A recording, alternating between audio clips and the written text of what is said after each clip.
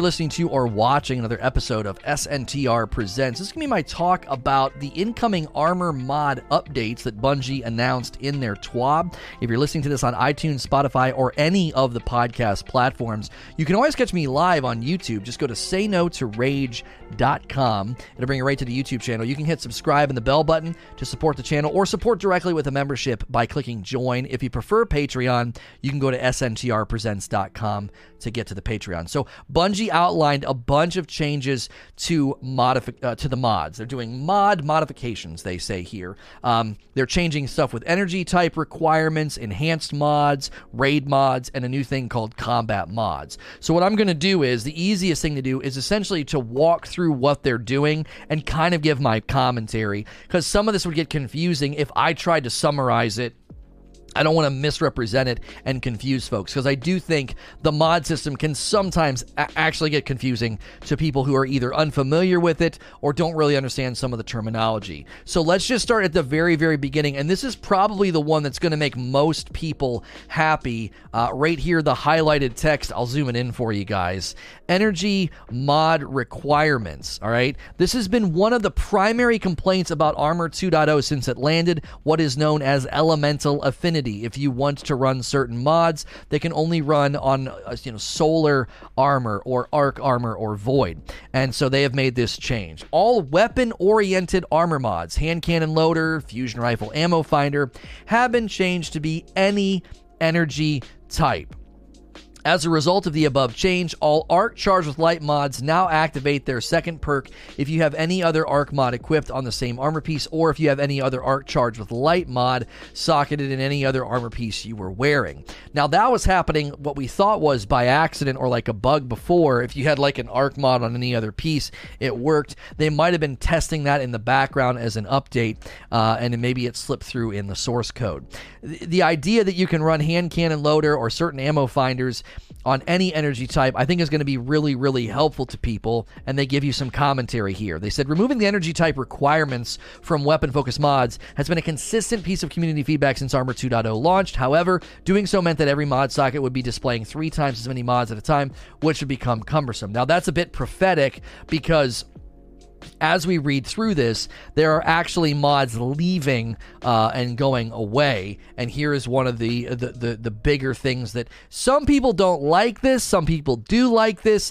I'm kind of split on it until we see it in action. But enhanced mod rebalancing, essentially what they're doing is they're removing enhanced, because they said that was really the only time people felt the efficacy of the mod. It had to be enhanced. So enhanced mods have been deprecated, and the base mod energy costs have been adjusted upwards slightly, but they're still lower than their equivalent enhanced mods. And they've also raised how strong the base mod is, because what they said is, they said the base mod's efficacy increased to match that of the enhanced version of the mod. Okay, so what they've essentially done is they've removed enhanced, but they've essentially just removed it in name only. They've lowered the cost of an enhanced mod, and they're just calling it a normal mod. That's basically what they're doing. So regular old hand cannon reloader will now be as fast as enhanced. It'll cost you a little bit more,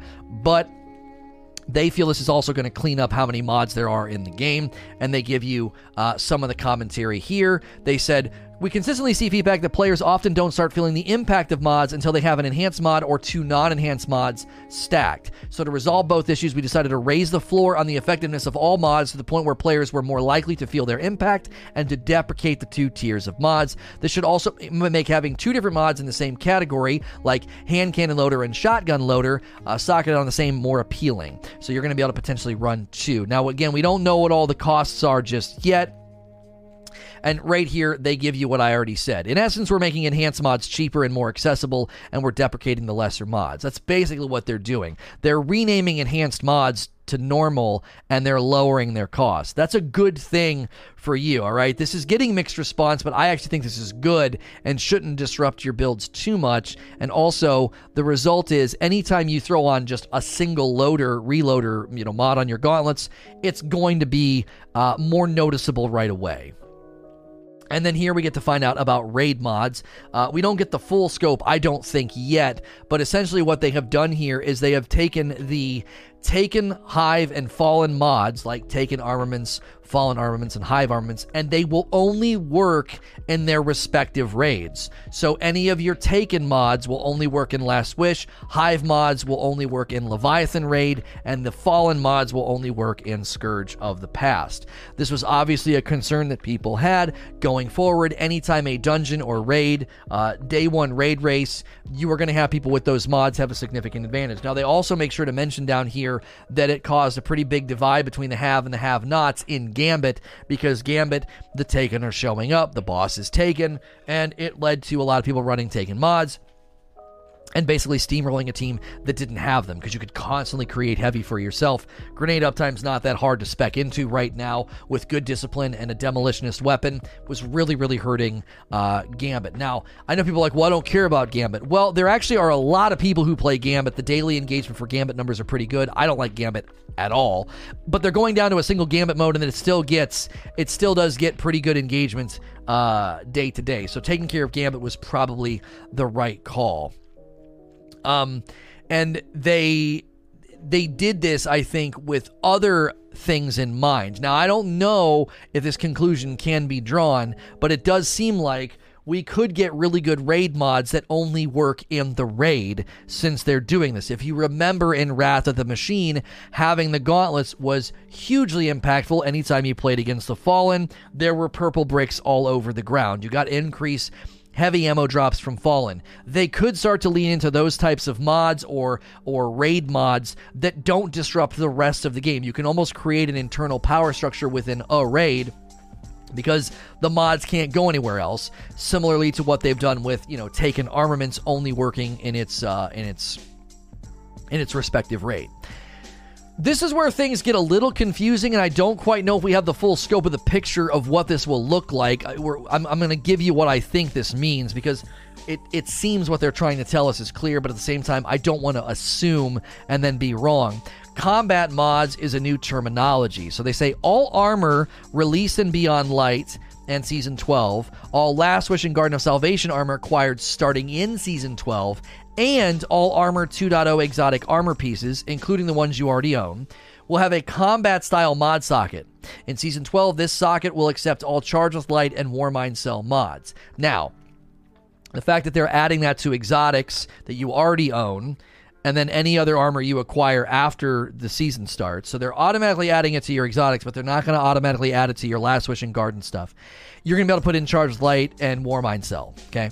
That's not that big of a deal. I mean, obviously, if you like powerful friends, it is a big deal for your hunter build. But this tells me they've got more in mind for this socket that will hopefully push us away from Charged with Light and Warmind Cell mods. That remains to be seen, but this feels like they're creating a container to fill potentially every season. And then they say all Armor 2.0 armor acquired during Seasons 8 through 11 have had their seasonal mod sockets replaced with a single unified legacy mod socket that can socket all Charged with Light mods, Warmind Cell mods, Nightmare Hunt mods, and the Garden of Salvation and Last Wish mods. So they're basically unifying Seasons 8 through 11. So if you have any old pieces of armor or newer pieces of armor, they're going to be able to basically use everything from Year 3 and Last Wish. So all of Year 3 plus Last Wish will be usable on Seasons 8 through 11. Season 12 and beyond will only be able to use those Charged with Light and Warmind Cell mods in that combat socket. And again, what this seems like to me is they have plans to add more there. My hope would be, again, that Charged with Light and Warmind Cell mods start to get shoved out by newer, more exciting, quote-unquote, as they're calling them, combat mods. If you look at the Ghost and how you can raise the Ghost energy 4 levels, and they have the activity mods, it seems that they're starting to give the mods an identity, activity mods, combat mods, as opposed to it being a seasonal mod slot. One of the reasons they're doing this too, if you remember, in Year 4, your seasonal mods and your seasonal mod slot are going to be good for essentially an entire year. So you're not going to be sitting on something for 3 months and then it just kind of magically goes away. You'll be able to use it good for the duration of year 4. So all in all, this is good news. I will say, and I want to speak to the concerns that people have, my concerns are starting to slightly grow about the thinness of the TWABs. I kind of expected this week to beginning of what we would call the beefier TWABs, the meatier TWABs with more info. They did say here at the bottom, in the coming weeks, we'll shift focus to your arsenal. We have a handful of weapon archetypes that are being tuned with some hefty changes that may surprise you. Stay tuned. Now, those hefty changes, I don't know if what they're referring to there is archetypal changes, tune changes, sandbox, balancing. I really, really want to see a weapons 2.0, whatever you want to call it, 3.0, a weapons update. What they're doing to the Ghost, I would love to see that on guns, not for the actual perks. I still think we need to, grind for a god roll, but they would do that for modification, expand that mod system. I've consistently said it's going to be kind of weird to have a Ghost that I can spec exactly how I want, a stasis subclass with aspects and fragments that I can spec how I want, and they're giving us more freedom on the Armor 2.0 system to spec and build how you want with, deprecating enhanced rolls, getting rid of armor affinity requirements on weapon mods, and then expanding these slots to be more flexible. To do all of those things and evolve all of those things and leave guns as they are, I think will be a bit of a bummer. I do think if guns are still just 3 perks, god roll chase, unless they come up with some really, really awesome perks and some really, really good perk depth, I'm going to be pretty bummed, as guns are one of the primary drivers of chase in Destiny, because it is a first-person shooter, and the gun is sort of your primary catalyst to immersion and experience in the game. So if you're here live, don't go anywhere. Q&A is always really good. We typically have debates. I know some people are really upset about this. If you're upset about it, let us know in the chat. Let us know what you think. If you're a paying member, you can submit questions with the question command, or it's totally free to click subscribe. We have almost 1,000 people here right now. It'd be great if we could hit 1,000 viewers. If you haven't clicked subscribe yet, if you haven't clicked the bell button yet, that's free. It's totally free to subscribe to a YouTube channel. It's also free to click the like button. Every time we roll the like count over, it helps with recommendations, so more and more people find this thing. We just hit 1,000 viewers. We did it. Another 1,000 viewer day. Thank you guys so much for the huge response. And if we can get a couple more likes, we can roll it over to 700 likes. As always, if you're listening to this in the other locations, you can always come watch live at sayno2rage.com. As always, please like, share, and subscribe.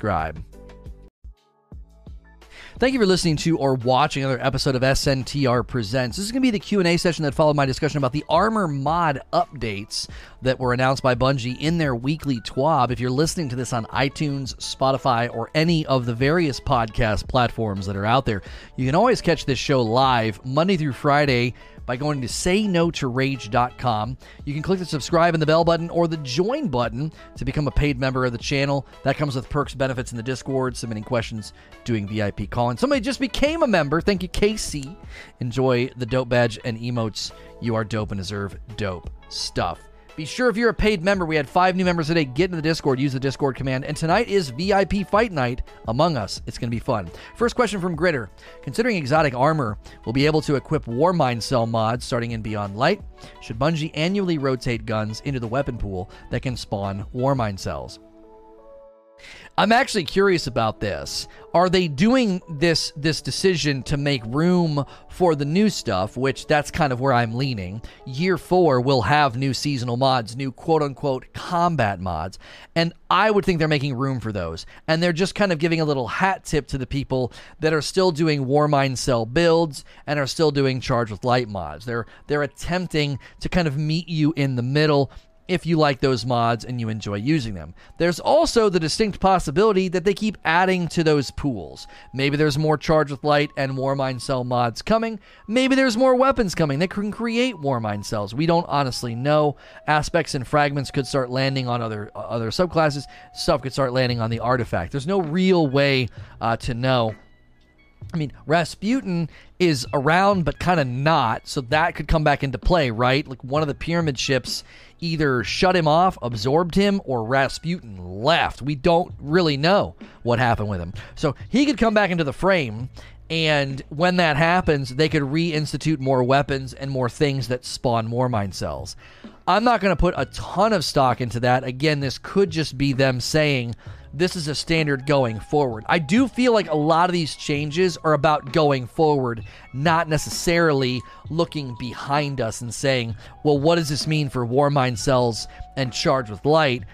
What about those mods? It seems to have more to do with what's coming in the future. They're making space on the various pieces of armor, including exotic pieces of armor, for future mods that will, maybe update seasonally or annually.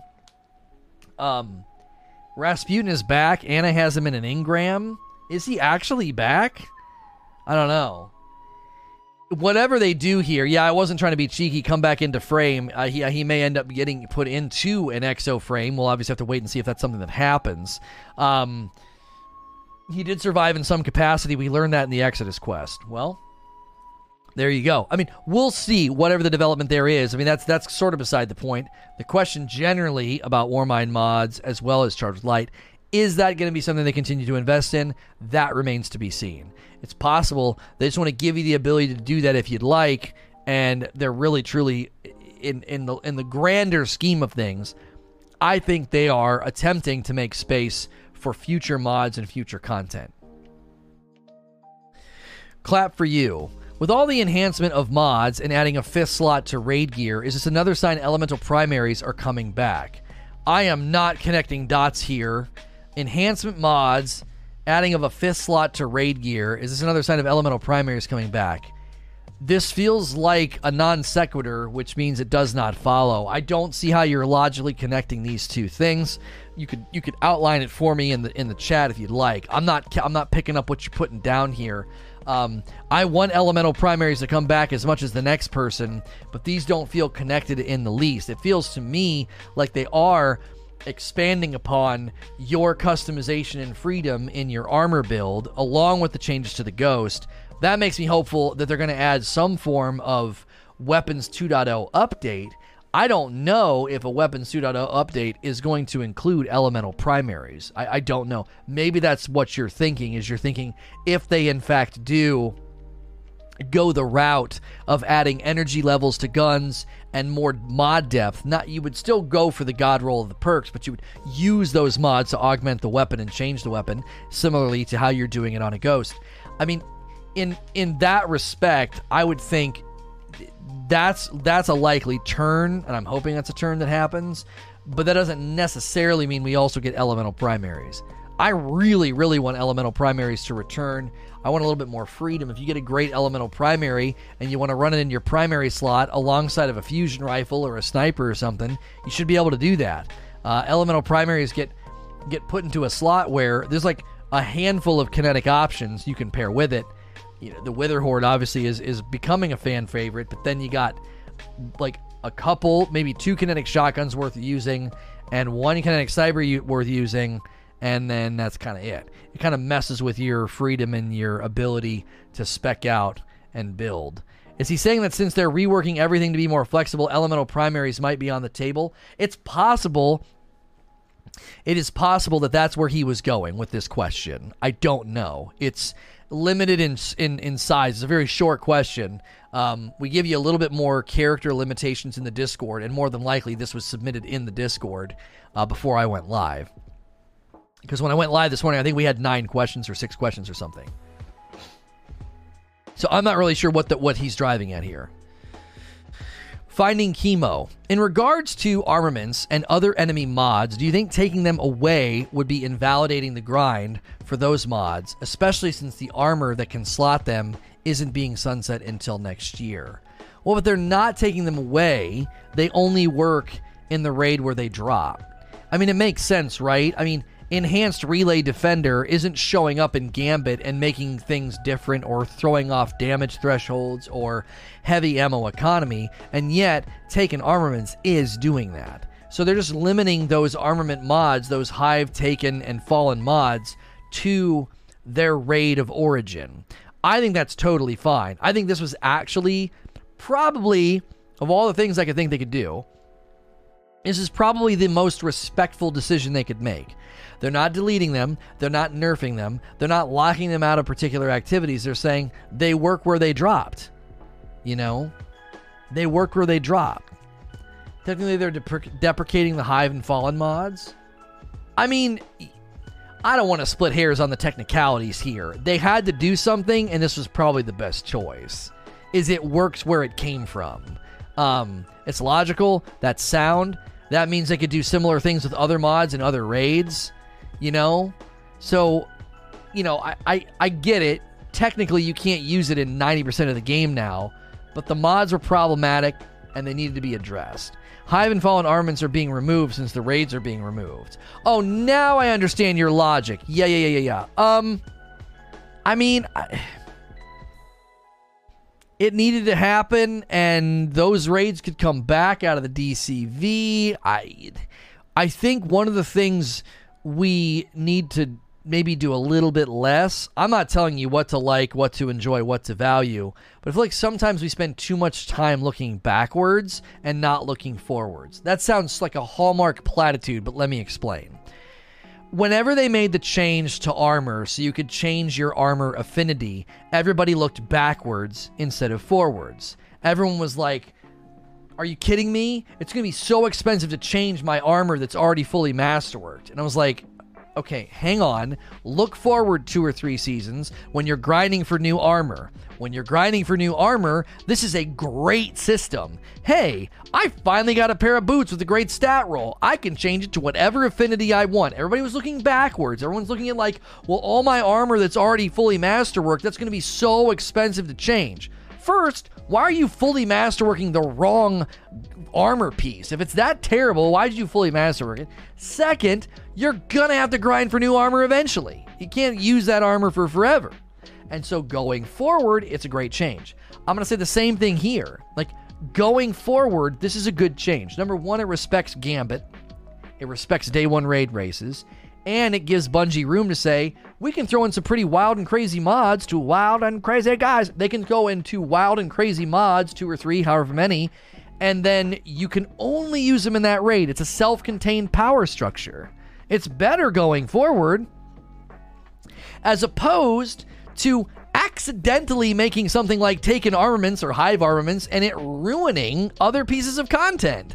Like, I do think that the frustration that people are voicing here is legitimate, that people spent a bunch of time grinding for those mods and now they're not going to work outside those raids. But you kind of had a hint that they were going to do something with them, you know?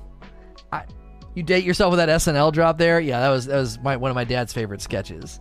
You kind of sound like Thanos right now. Don't look at what you've been given, but only what you've lost. So I understand where you're coming from. If you spend a bunch of time trying to get these mods and now you've got them and now you're ticked because you wanted to use them elsewhere, you have to look at the game as a whole. The game as a whole is an ecosystem of power that has to be tuned properly, or you have things like people getting as much ammo as they possibly could ever want, heavy ammo, in Gambit. People going into a day one raid race and having something that gives them a distinct advantage that others don't have. Containing power to its origin is called, I always call that contextual power. You had Oracle Disruptor and Vault of Glass. Those weapons were great, but they had an extra perk when they were in the raid. You know, this is a similar idea. The similar idea here is, hey, you got that mod from that raid, it's going to work in that raid. This, to me, seems like a standard for going forward. In the Deepstone Crypt raid, if that's in fact the raid, a Deepstone Crypt raid is going to have, you would think, really, really awesome mods, and then Bungie could be like, they only work in there. And I gave the example this morning, or a little bit ago. I said that you had the Wrath of the Machine gauntlets, and the Wrath of the Machine gauntlets gave you extra heavy drops from Fallen. And if that would have only worked in the Wrath of the Machine raid, I'd have been okay with that. It was like you'd go into Fallen encounters or Fallen strikes, and there's freaking heavy all over the ground. So I would love to see them do something like that. You know, add those types of mods. You can literally have an entirely fleshed out raid build that is contained, fun, unique, awesome.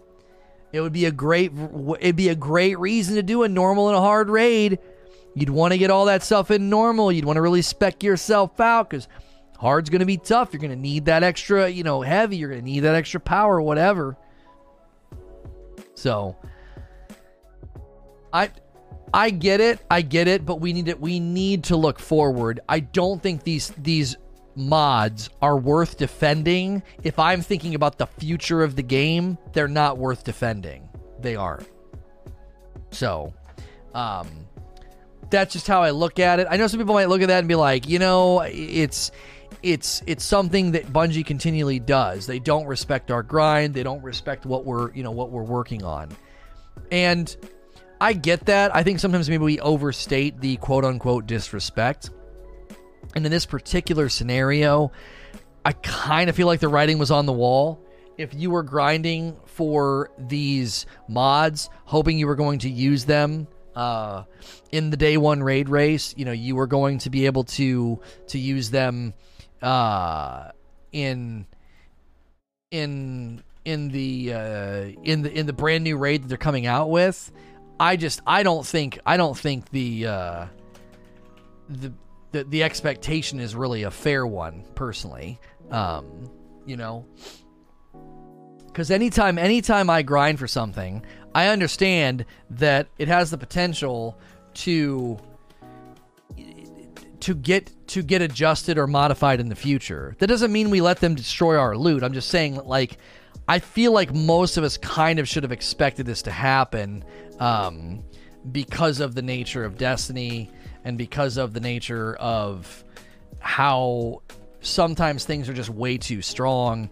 And whenever I look at the actual franchise as a whole, I don't think they've done this all that often, like reach into your inventory and just demolish something that you loved. I mean, yeah, they've nerfed weapons here and there, but these are just mods, You can't disrespect someone you've never respected. To Bungie, we're just customers. They want to keep us playing. I mean, that's a very, very pessimistic attitude about it. I mean, even in this blog alone, they say these were consistent pieces of feedback from the community, and that's why we're making these changes. And if you spin every positive into a negative, you're never going to see a positive. Oh, well, they're only doing that so we keep playing. So they can't win then? There's never a moment in time where Bungie's made a change that's to respect you and your feedback and to try to make things enjoyable for you? Like, if everything can be spun into a negative, that's not really, you can't really even have a conversation with that. There are things contained in this actual blog that are literally based off of player feedback and player requests, Not in my eyes, my special eyes. Yeah, I don't know. People asked for the affinity to be removed. People expressed that like reloader mods didn't feel that, it was hard to feel them unless they were enhanced. They're basing some of these changes off of direct community feedback. So, Darksider, with only seasonal mods requiring affinity, what's the point to keep affinities for armor? Well, they actually tell you that right here. They said if they removing energy requirements for all weapons, right here basically they're saying it would make it too cumbersome. Every mod socket would be displaying 3 times as many mods at a time, which would become cumbersome. So they're essentially saying it would be ludicrous. It would take you forever and it'd be cumbersome. It wouldn't be streamlined. It wouldn't be clean. So there's an answer in here that this maybe isn't their entire philosophy around it, but this is a piece of their philosophy that, like, it's got to be good. It's got to function well. It can't look like literal garbage. It can't be cumbersome, bad, laggy, glitchy, and that's part of it. Now, some of that might be old tech. Some of that might be old consoles. I don't know. They're trying. This, to me, is why I don't buy into the whole, they're not listening, they don't respect us. They're trying to meet us in the middle here. They're trying to say, we hear you on elemental changes, we're gonna try to meet you there, while trimming down what would be ultimately a painful experience for you. That's not what that statement is saying. Removing the energy type requirements for weapon-focused mods has been a consistent piece of community feedback since Armor 2.0 launch. However, Doing so meant that every mod socket would be displaying 3 times as many mods at a time, which would become cumbersome. That's exactly what they're stating. They're stating that if they removed energy type requirements, that it would turn into something that is too cumbersome. That's like literally what they said. Read above. I don't need to read above. I already read above. They did remove it. They did remove it while also shrinking the amount of mods there are. It's a logical progression beyond Taupe. You gotta go to the next paragraph. Enhanced mod rebalancing. It would be too cumbersome. There'd be 3 times as many mods. So what'd they do? This change, and then the next change. The next change is they're shrinking the number of mods that you'll have to look at by deprecating enhanced mods. It's a one package conversation. They're saying if they would have just done this at the very beginning when people started requesting it, it would have been too cumbersome. There would have been way too many mods to look at. So they're doing this in conjunction with cutting all Reloader mods in half. Just boom. So they're saying it's more cumbersome to do this. I'm not saying this is their entire philosophy for doing it. It's just part of their philosophy for affinity limitations. They removed the reason to have affinity on armor. Not necessarily. No, they didn't. They've not removed it. There's plenty of mods that don't have anything to do with weapons that are still going to have affinity. At the end of the day, we don't know the full scope here. They may have a long-term plan. Maybe this time next year they're removing affinity entirely because it's because they're leaving behind old gen or something. I don't know. All I know is they're saying doing this is cumbersome. You're going to see so many more mods. That's part of their reason for not doing it, was that it would be too cumbersome for the player.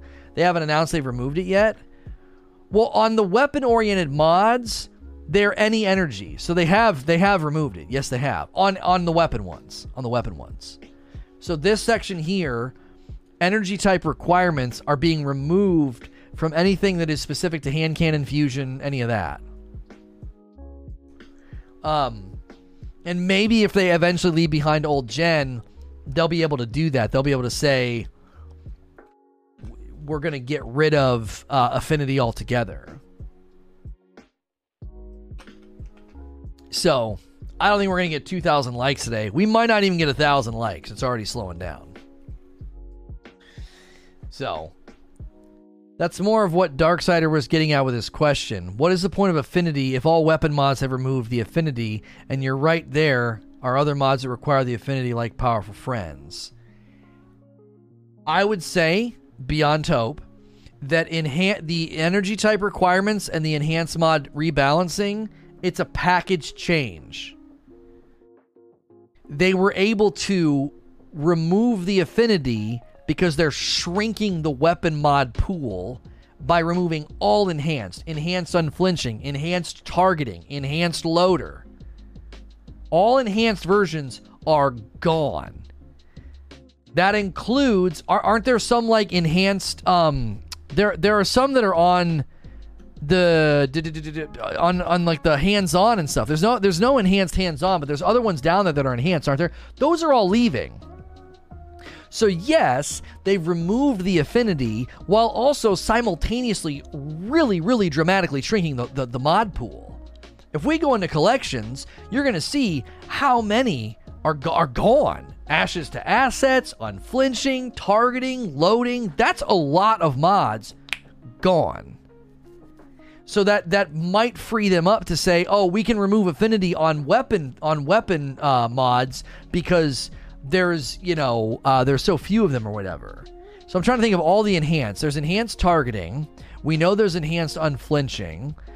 We know there's enhanced loading. There's enhanced momentum transfer. There's enhanced impact reduction. These are all gone. I think that's it. Yeah, because those are all enhanced loaders. And we know there's enhanced unflinching. We know that. We've already said that one. We go to legs. There is enhanced dexterity. Gone. More mods. Gone. All this entire menu is going to shrink right here. All of them are gone. Okay. What else do we have down here? Enhanced Bomber. Enhanced Ashes to Assets. And we don't have enhanced Hands-On. That's always been annoying. That's always been annoying to me.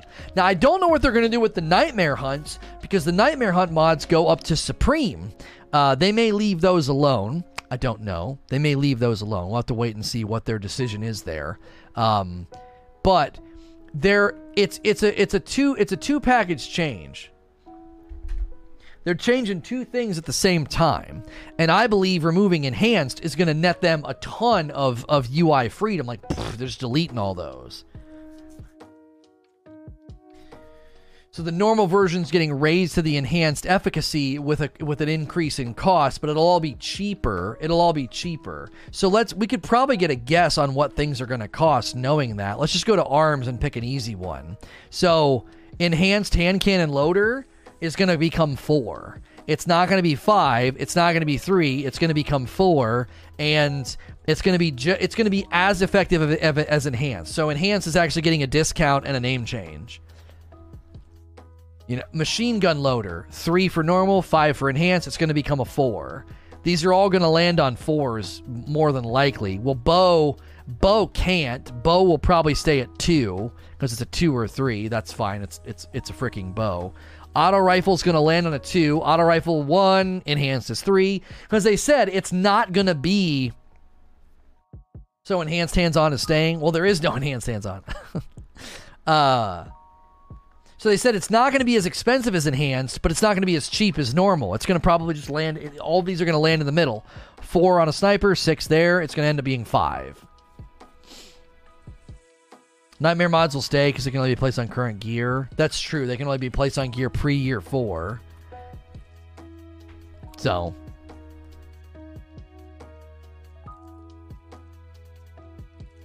I would say that this is a good change for a handful of reasons. First, it's a good change because we've been asking for the armor affinity to become less of a pain point. Number 2, it seems that they are making room. It seems they are making room for other mods. They're making space, as it were. They're kind of cleaning things up to make space for other mods. So. Kiltson says, "Are you happy now, Lono? No more armaments, LOL. Affinity for weapon mods are going away. Should they just remove affinity for mods completely? This only loosens armor weapon mixes. I want complete freedom." Well, we kind of just touched on this. I don't actually know what their plan here is. I think they're making space. Like, presently, they're making space. Long term, can they remove this? Maybe. They may be able to remove it long term. They may be able to say, you know what, long term, we can take affinity completely out of the game. We can take affinity totally out of the game and give you that kind of freedom. It also could be a restructuring that's slow. Sometimes they do stuff like this. Like, they do a restructuring that's slow. So they'll do this first, and then they'll come behind, and they'll do another restructuring, and they'll move things around.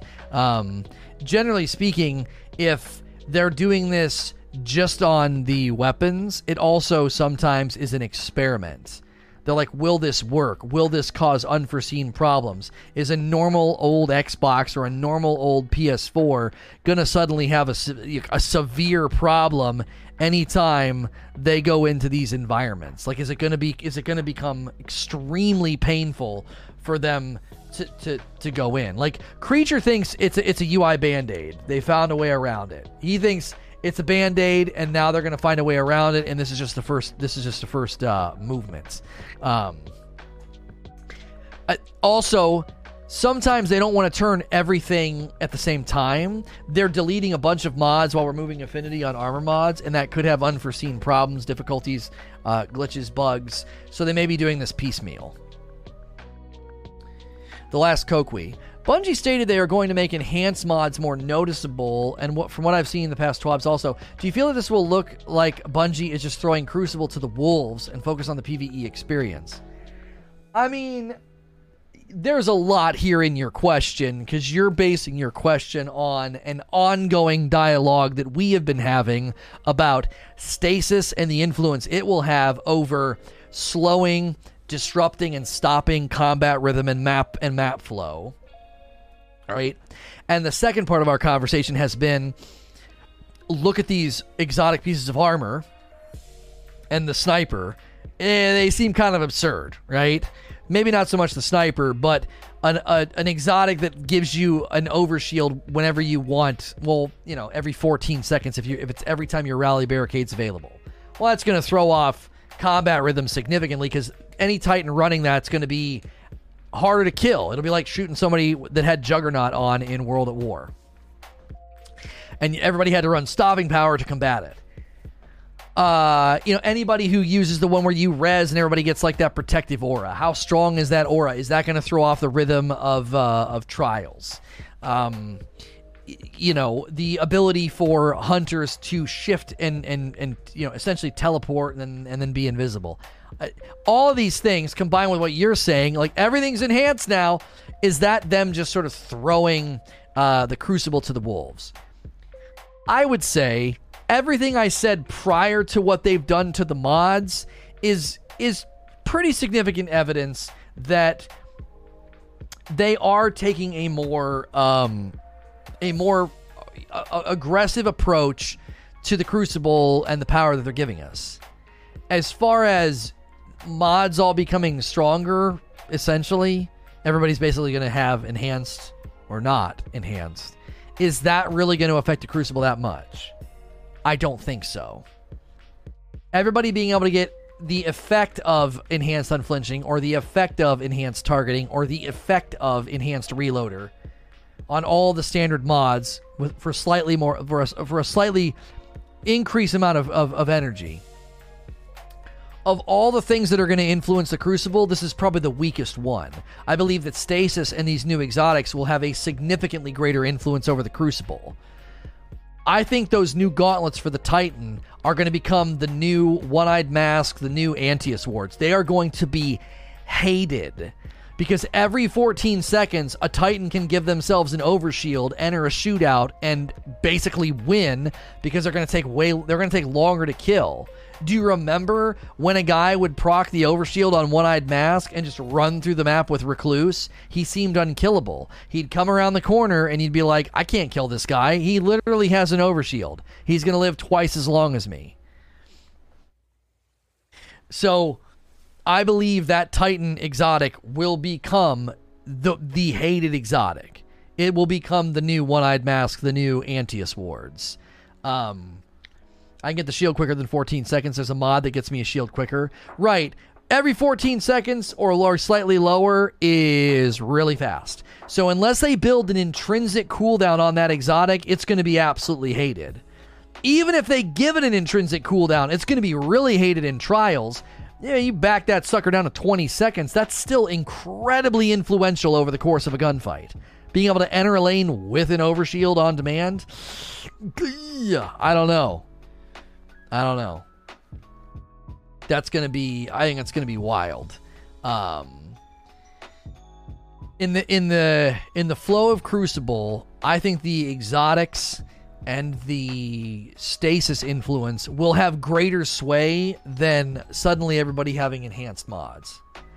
That's just my opinion and my prediction, but I think it's pretty easy to see, you know, why I would think that. So Anbu, a good number of my clan farmed the raid gear since their infusion level got raised, but now Bungie is making all raid gear post Beyond Light have 5 slots, but not any of them before that. So what was the point of bringing those pieces up to 1360? This is why I'm not going to try to excuse what they're doing. I'm just going to try and give you like a bit of an understanding of what's going on. The nature of sunsetting, I think, got implemented in a way that was sort of unforeseen by certain departments and certain factions of the game developer. Like that certain teams were kind of like not really sure how sunsetting was going to land in the game. So when they decided to let you have like a greater infusion ratio on those armor pieces, I don't think they necessarily foresaw this other thing that they're doing with the 5 slots. I don't. Now, why wouldn't they just reach in and make all that armor get the extra slots? I also don't have a good answer for you. I'm simply trying to give you a glimpse into maybe having some understanding about how this was likely not something that was like intentional. Yeah, we're going to totally screw with them. They're gonna grind for these pieces of armor because they have an increase in fusion rate, but we're gonna come behind them and change the way the mod slots work. Like, raising the infusion rate was a decision made months ago, and then this mod slot thing could have been made separately. It's called, like, they called it parallel development. So both teams are working on what they think are solutions to perceived problems, and then they end up in conflict. I'm not excusing it, by the way. I think they could easily go in and say, if you have this armor already, we're going to add this extra slot retroactively. They might not have the ability to do that, except they're doing it to exotics. So, I don't know. Remember a few months ago, I said hard mode raid armor should have 5 slots? Yeah, maybe this is the beginning of that. I don't even know. Yeah, an extra slot. Yeah. We said that it would have the extra adept slot. Isn't that what we said, Wheezy? Like, extra slot. And then I said, yeah, that'd be the perfect place to put the adept mods because that wouldn't disrupt the current build that you're working on. Like, you wouldn't have to unslot other things. You'd have to make energy allotments for it. But yeah, that's what we said. Yeah. I wonder if that's how they're doing it. Yeah, I wonder if we've sniffed out their way of doing it. Extra slot will be adept. And they're retroactively making these other ones have an extra slot as well. So it's uniform? I don't know. We'll have to wait and see. The old armor is getting the retroactive slot, just not the 5th one. But they can still take CWL and Warmind mods. But hang on. Zur will be here in 15 minutes. Let's make sure we're correct here, all right? Starting in Season 12, Last Wish Garden of Salvation and the upcoming Beyond Light raid armor will now drop with a 5th dedicated armor mod socket that is exclusively for mods related to the raid. I think that's where the adepts are going to go. Last Wish and Garden of Salvation armor acquired prior to Season 12 will not have this dedicated armor socket, but will still be able to use the mods related to that raid in the new Legacy Armor mod socket. So you can go back into Last Wish and Garden in Beyond Light and get the armor with this extra slot. It'll drop with a 5th dedicated armor mod socket. You can go back and re-earn that armor with an extra socket. So that's probably why people are irritated. They're like, wait, so I gotta go back and regrind it if I want it? Now again, as I said a little bit ago, I think too often we look behind instead of looking forward. This is a change for the future of Destiny, not the past raids. So, if you're really upset by this, my question would be, aren't you more concerned about the new raid, the new armor, and the new stuff? Like, what? Is your super old Last Wish or Garden armor that important? Is it? Now hear me out. Is it that important that you have a Last Wish Garden of Salvation armor piece with a socket specific for that raid? Like, are you going to be going back and really hammering out strats in Garden and Last Wish in year 4? No, probably not. You're going to be moving on to the new raid. If you scroll down, they mention updating the 4th socket of old raid armor to legacy socket, and new earned armor will have combat socket. So old raid armor will be able to use mods only till season 11. To be able to use true season plus 12 mods, you need to regrind it. I mean, I just outlined that. Yeah, you're gonna have to regrind it. But again, it's only so you can have an extra slot dedicated to the mods that are specific to the raid. Like, who's doing that? Are you really doing that? In year 4, going back and min-maxing your Garden of Salvation armor so you can run Enhanced Relay Defender? You can do that with the old armor if for whatever reason. Not that socket, Lono, not that mod slot. Okay. People keep trying to correct me, and you're not correcting me. You're talking about something separate. I am saying right now, if they want the dedicated slot for Garden, they're going to have to go back and rerun it. It says, in Season 12, Last Wish Garden, the new raid will drop with a 5th dedicated armor mod socket. And then it says if you got it prior to that, it will not have this dedicated armor socket. They'll have to regrind for it. I'm talking about this is what people are ticked about. Are all armor released in Beyond Light in Season 12 at Armor 2.0 will have a combat-style mod socket. In Season 12, this socket will accept all Charged with Light and Warmind Cell mods. All Armor 2.0 armor acquired during Seasons 8 and 11 have had their seasonal mod sockets replaced with a single unified legacy mod socket that can use Charged with Light, Warmind Cell, Nightmare Hunt, and Garden of Salvation Last Wish. I don't understand. What does that have to do with what I'm talking about? In either scenario, you're going to have to regrind for the armor, and people are angry about that. In either scenario, whether I use your quote or the quote that I'm on, I have to regrind for the armor in year 4 if I want Garden or Last Wish armor to have the new stuff. That's the same thing you're saying, you're just coming from a different vantage point. If I don't have the new slot, I'm going to die and my PC will explode. The only reason you would care about this is if you were going and running Last Wish and Garden of Salvation and caring about min-maxing. Like, I got to have the absolute strongest build for this raid. You know what I mean? I don't understand. Like, that's why I said we have a tendency to look backwards. This system is for going forward. Going forward, you're going to grind the new raid, and it's going to have an extra slot, and it's going to be for all the dope stuff in the new raid. This reads, if you got the raid armor in Season 8 through 11, it won't be able to socket Season 12 seasonal mods. So if I want to use my raid armor, looks with the new seasonal mods, I will need to get a new set of that armor. I think like blood's going to squirt out my nose. Yes, that's what I'm saying. If you want the new system, you got to regrind for the new armor. That's what I'm saying. You're approaching it from a different vantage point. We're both saying the same thing.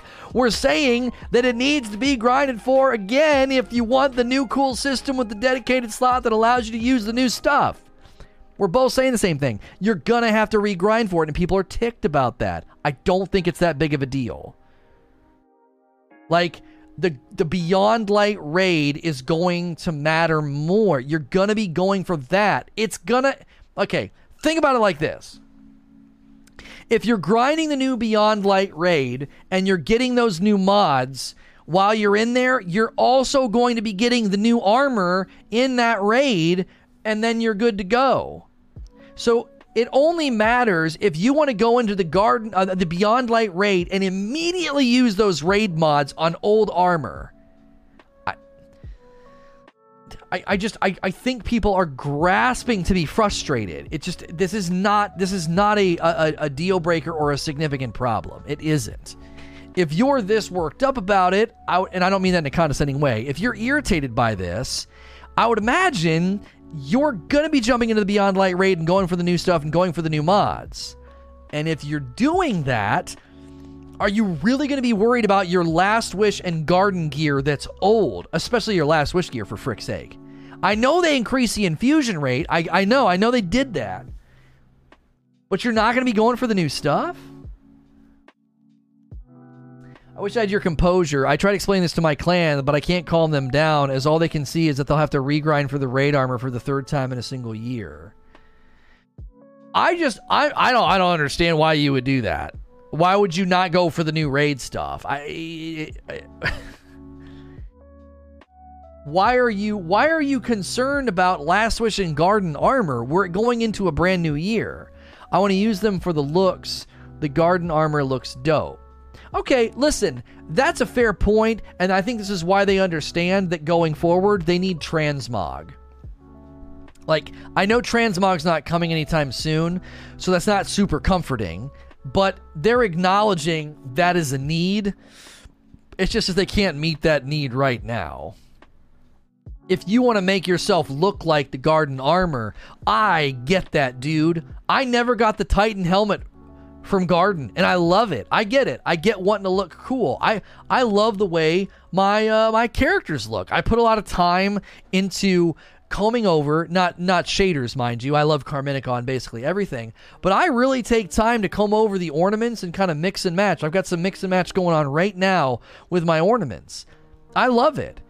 So I get that, but the idea that like that's this huge problem that if you want to look like Garden, you're going to have to go and you're going to have to grind for your Garden stuff again so you can use the Garden stuff to use the new mods.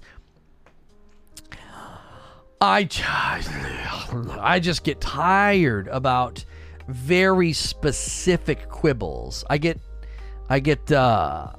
tired. I want to affirm and acknowledge, like, yeah, that's probably pretty frustrating if you spend a bunch of time putting together a Garden armor loadout with great stats, and now you're being told you can't use that armor set with the new mods in the new raid. I understand that, but that's really, really narrow. How many people in the entire community of Destiny went and did their darndest to get a min-maxed Garden armor set, and they're like, I gotta regrind it all if I want to use those new mods or whatever? I think they're just chalking up as like, this is better long term. It's going to enable us to add this new mod slot so the new raid armor is cool and coveted. And then when you get the new raid armor, you can put the new stuff in it. And it's a system that'll contain the power because we're containing the Hive Taken the Hive Taken and Fallen armament mods to the raids they came from. So there'll probably be some pretty dope mods that can only work in this raid that'll be maybe of similar power. How many times do we need to regrind? No. No one is making you regrind. They're saying the new stuff is... If you wanted Armor 2.0, they didn't turn all of your armor into Armor 2.0. You had to go out and get the new stuff. They're adding a new raid mod system that will be on the raid armor in the Beyond Light raid. And if you would like all of your old raid armor from Garden and Last Wish to also have this new system, you need to go and get it again. That's on you. No one's making you do that. Thanks, Mama. It's a new system. No one made you go grind for Armor 2.0 armor. It was like, this is the update. Everything that drops from this point on is Armor 2.0. And if you want Armor 2.0 Leviathan armor or Armor 2.0 Last Wish, you gotta go grind for it again. Like, I think again, my diagnosis is that you're looking backwards instead of forwards. I can't believe how expensive it is to change the affinity on my armor. Stop looking backwards. You're looking at already masterwork armor. Look forwards. It's a great system. Any piece of armor that drops, if you're like, this is great, but I'd rather it be arc, whoop, you can switch it for very little currency. It's a great system long term. You're looking at the here and now and you're looking backwards. Think long term here. They're expanding and evolving what raid armor will look like, and you're like, but I'm going to have to regrind Last Wish. Okay. What? Huh? What conversation are we frickin' having right now? This is where we ask for a bigger glass of water to drink from, and then you're angry that you got to put down your smaller glass of water. It's like, huh? This is ridiculous, dude. We go on these hikes, and I can never have enough water. My water bottle is too small. Oh, here you go. Here's a bigger water bottle. But what about my old water bottle? Huh? What just happened? Well, you said you want it. You know what I'm saying? It's like, you want more, you want cooler, evolved, doper stuff, and then you all want to look backwards and be like, but the armor from 2 years ago, or the armor from Garden, it's like, huh? More importantly, Season 12 and Beyond Light armor will use Charged with Light and Warmind cells. Right, you don't even have to leave behind your build. Think about it like that. Wheezy's making a great point. Think about it. You do not have to leave behind your Charged with Light or Warmind cell builds if you like them. The new stuff's going to be able to use it. Like, they're not even really making you disrupt your build. You just have to leave behind only if you want to use the new mods from the new raid. You're going to have to switch to the new armor, or they're giving you the option to go regrind for Garden and Last Wish armor that'll have that slot. This feels like what people fear sunsetting will be. So it hits hard in the feelings.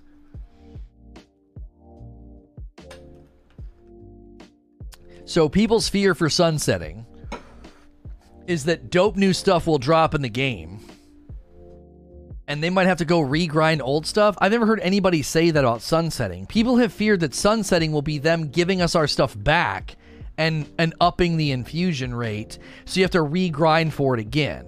This is very, very different. I understand it falls under the umbrella of I have to go regrind, like regrind for a gnawing hunger ticked everybody off this season. So I get that. It just feels very different. You gotta break some eggs to make an omelet. If they're gonna make changes and they're gonna evolve things and make them better, it's likely going to have, at some level of the game, it's gonna poke somebody. Oh, ugh. Man, I spent all this time getting this garden gear going, and I won't be able to use the new Beyond Light raid mods.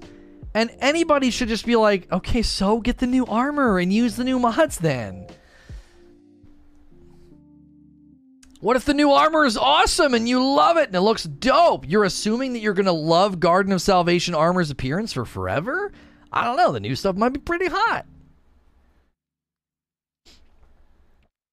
So, I would always rather, them evolve and make things better than leave the game stagnant to respect your grind. Yeah, don't do sunsetting. Yeah, don't do Armor 2.0. Why? Well, if you do Armor 2.0, then people are going to have to grind for new armor, and they're going to feel like they're having to regrind for stuff they already earned. Yeah, don't do sunsetting. We don't want upper echelon gear. We don't want raid gear and Trials Flawless gear to stand out and be better. No, don't do that. Why? Because people are going to clutch their gear with white knuckles to the end of time and drown the game in an overwhelmed and just bloated loot pool. Like, don't do any of these things to improve the game, whether it's Armor 2.0, the artifact, bounties, mod systems. Don't do any of that, because people are going to feel like you disrespected the fact that they played the game and got loot. So just leave the game in a stagnant state of stupid, because people are going to get ticked that they got to go and play the game more.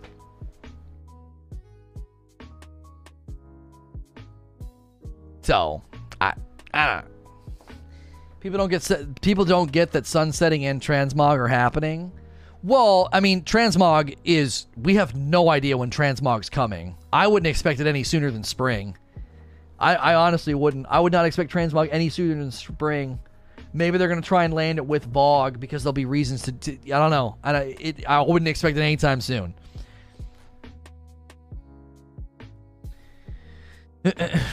So,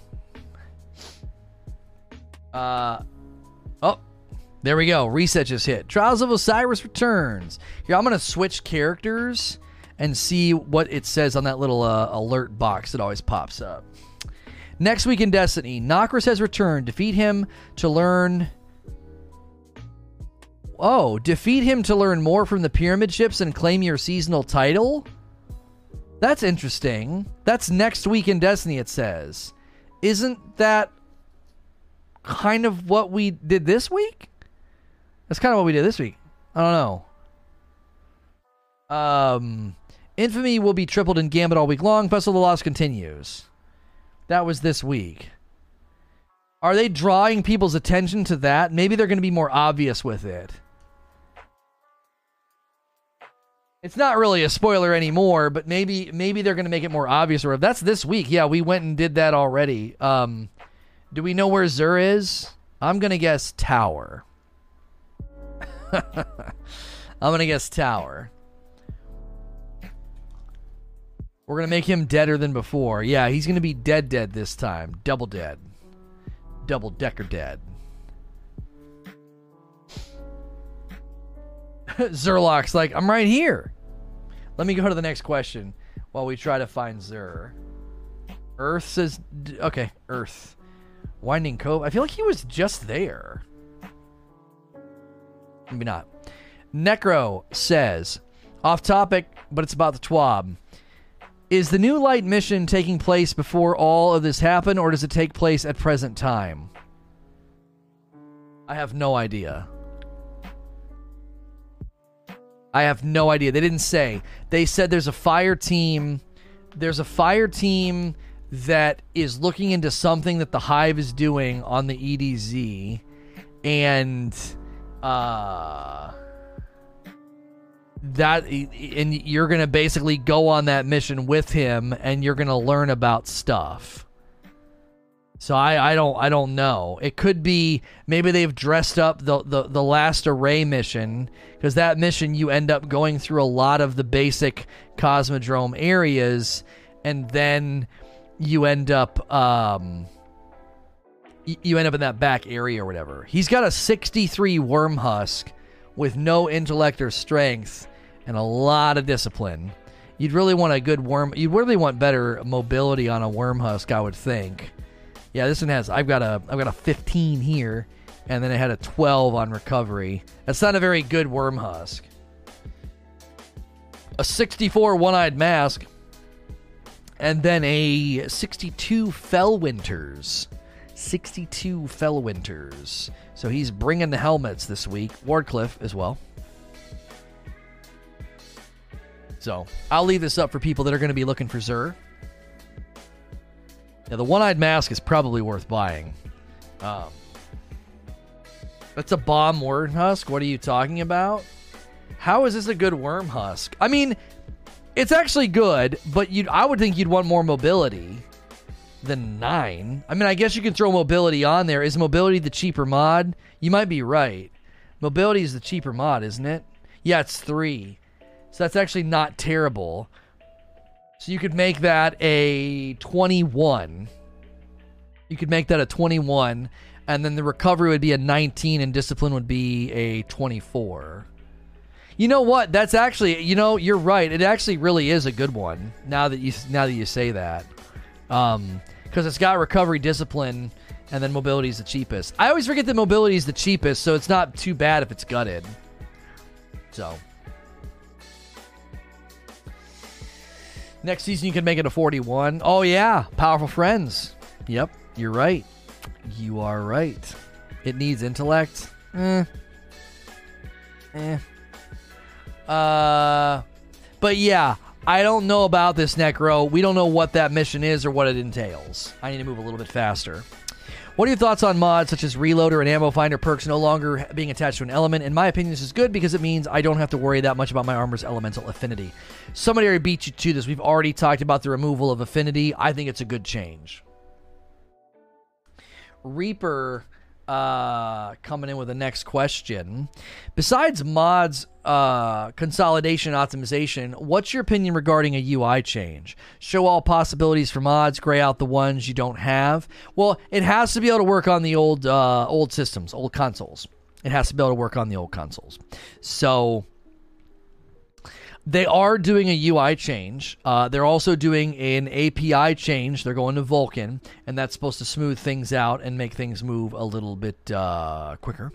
And so maybe that will give them some net benefits with respect to showing a bunch of mods, it being maybe too cumbersome, things like that could be a nice result, is that they're able to give you more information or show you more things because maybe they're going to a place where they're able to give you, more information on the screen without breaking your freaking console. So some of that remains to be seen. I think when you look at the stasis aspects and fragments, it's clear they're updating the UI to some degree. They're not just like leaving it the same.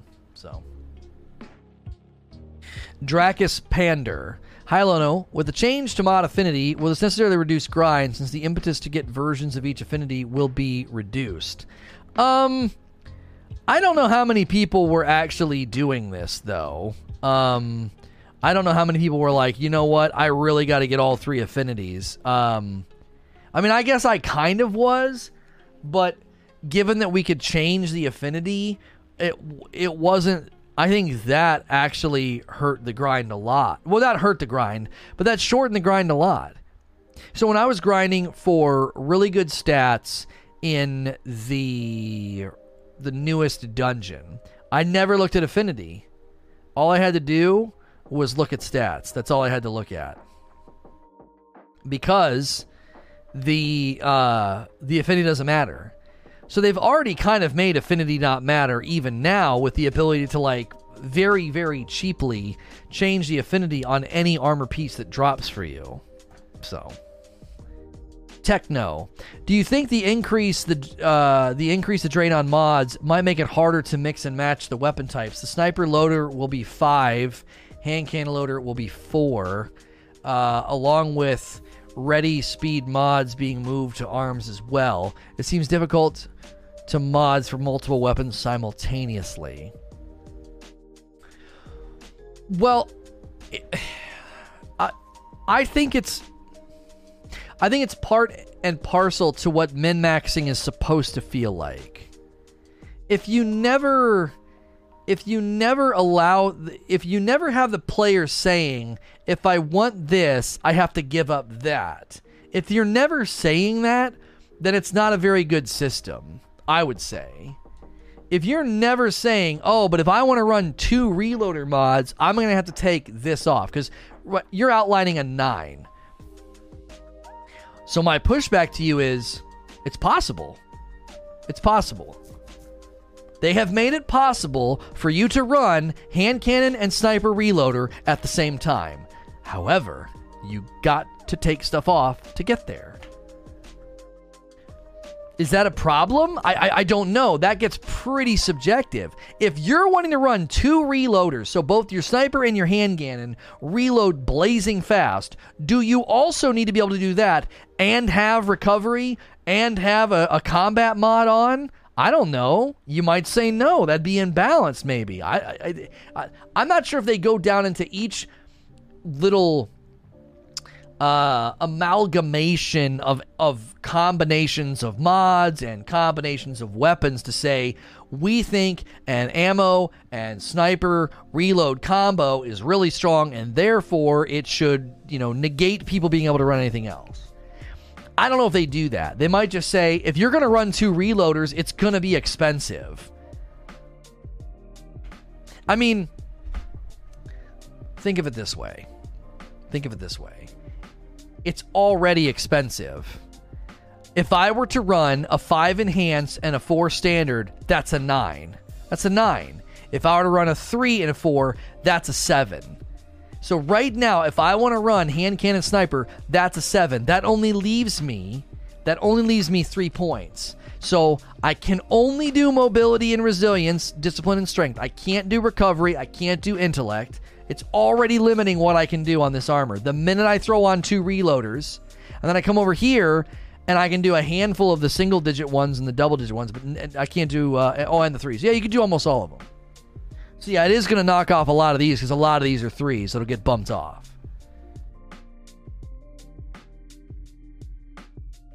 So, the dexterity mods are being moved to arms as well. Oh, they are. Oh, I missed that. I didn't catch that part.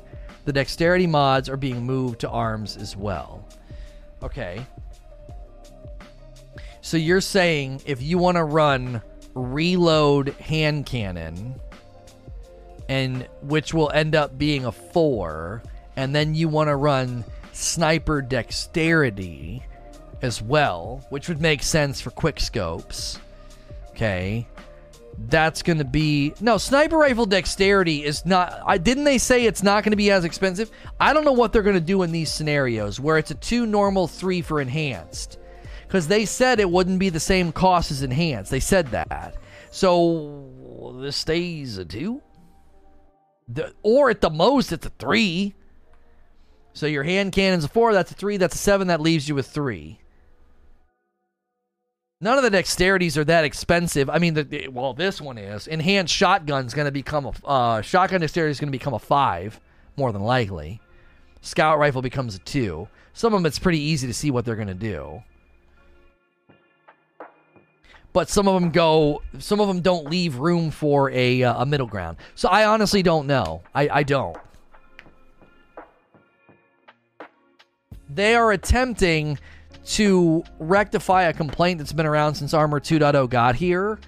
That doesn't mean you're going to get your exact wish. It doesn't mean they're going to be like, yeah, we're taking all the reins off. You do whatever the frick you want. Mods cost almost nothing now. There's going to be instances where if you want to run Sniper Dexterity and Hand Cannon Reloader, you're going to run out of points. That's just the nature of min-maxing. This is what I think happens. I think people have a specific build in mind, and they don't want any pain involved in that build. You don't want any pain. No sacrifice. You don't got to make any hard decisions or take off any mods that you covet or like. And if that's your expectation, then I don't understand what you think you're doing. Every game is set up that way. Every game. You want to put this on, you got to take that off. You want to combine this with this, you're going to lose this. More and more, I think when we have these discussions about these limitations, people have an ideal in their mind. This is the build I want to go for, and I don't want to sacrifice anything to get it. And it's like, you're going to have to. Aspects and Fragments are going to do that. Oh, this is a cool new ability. Wham! It's going to take 20 discipline away. Ouch! Yikes! This ability's cool, but I'm going to lose 20 discipline? I'm going to lose 10 recovery? Or 10 resilience, you're going to be sacrificing to gain. That's the nature of building a build. It's not interesting if you can literally just go through and like a la carte buffet style, pick everything you want, ship it. I got everything I need, I'm done. There's no thought involved. So, I gotta move on. But, I mean, good questions today. Good questions. Does adding another mod slot to the raid armor really help their use of raid mods? I don't use the raid mods because of the drain on armor being completely used by other mods I put on. So I don't usually use the seasonal or activity mods because I prefer loader, scav, and reserve mods. You're coming from a place that I just politely rebuked a little bit. With love in my heart, I'm kind of reprimanding you here a little bit. It's like, if you want to use those raid mods like Enhanced Relay Defender, you gotta be willing to sacrifice something to get it. You want power at no cost. So you expect to strut into the raid, all decked out with your scavenger, loader, reserve mods. Ho ho, I'm here. And they're like, here you go. Here's some new mods that make you stronger in this particular raid. Great. I should not have to make any changes to my loadout in order to use that. What are you talking about? You're going to have to change your loadout. What do you mean? It necessitates a change. It's a mod. It's a new thing. It's like you get protective of it, which I understand getting protective of it. It's like this thing that you took this time to build and craft, and then that's the genius of games like this, is you're presented with, well, what about this? Oh, if I want that, I have to take this off. And if I take this off, it's going to mess with this, which will require me to maybe move something on my helmet. And if I move something on my helmet, it's going to require this. That's the beauty of a game like this. It perpetuates grind. 5 slots and only 10 energy, and most mods cost 3 or more. You're not really engaging with everything I just said. That you're just stating something. If you expect to go into a raid with a fully orbed build, and then they drop in new raid mods in a raid slot, and you don't expect that to disrupt your loadout at all, I don't think that makes any sense. He's asking if there's going to be a separate cost. No, there's not going to be a separate cost. They didn't say that. Why would they do that? The point is, you have to disrupt your build in order to get the power. Enhanced Relay Defender is really strong. You don't just get that for free. At that point, why is it even a mod? It should just be a passive ability that you unlocked by playing. Hey, welcome to the raid. You unlocked Enhanced Relay Defender. It's always active when you're here. That doesn't make any sense. The whole element of a mod and a build is trade pain. You trade one for the other. Every game is like this. I want tons of strength. Okay, you're not going to have any points for agility. No, I want tons of strength and agility. Okay, you're going to have tons of strength and tons of agility. You're not going to have any health. You're going to be a glass cannon. But I want tons of agility, tons of strength, and tons of health. it doesn't work that way. You got to spec into generally 2 of the 3, or you go middle of the road on all. A 3-3-4. You get 10 skill points to spend. If you go 5-5-0, you're gonna be a glass cannon. If you don't want to be a glass cannon, you go 3-3-4. Like it's always been, I don't know. It's always been this way in any game you play. You never approach a game and think, okay, so I'm playing through Diablo and I unlock a rune ability for, enhancing my poison dart as a witch doctor. Well, it's not fair. I should be able to equip this poison dart with this rune while also having all of my other abilities equipped. No! You only can have so many things equipped. You have to make a decision about how you want to build your character. So you strut into the raid, and they're like, here's Enhanced Relay Defender. Nice! It costs a little bit more, and it requires you to disrupt your loadout in your build. Why? Because that's literally the world you're in. Like, you're in a min-maxing world. Min-maxing. You minimize one thing to maximize another.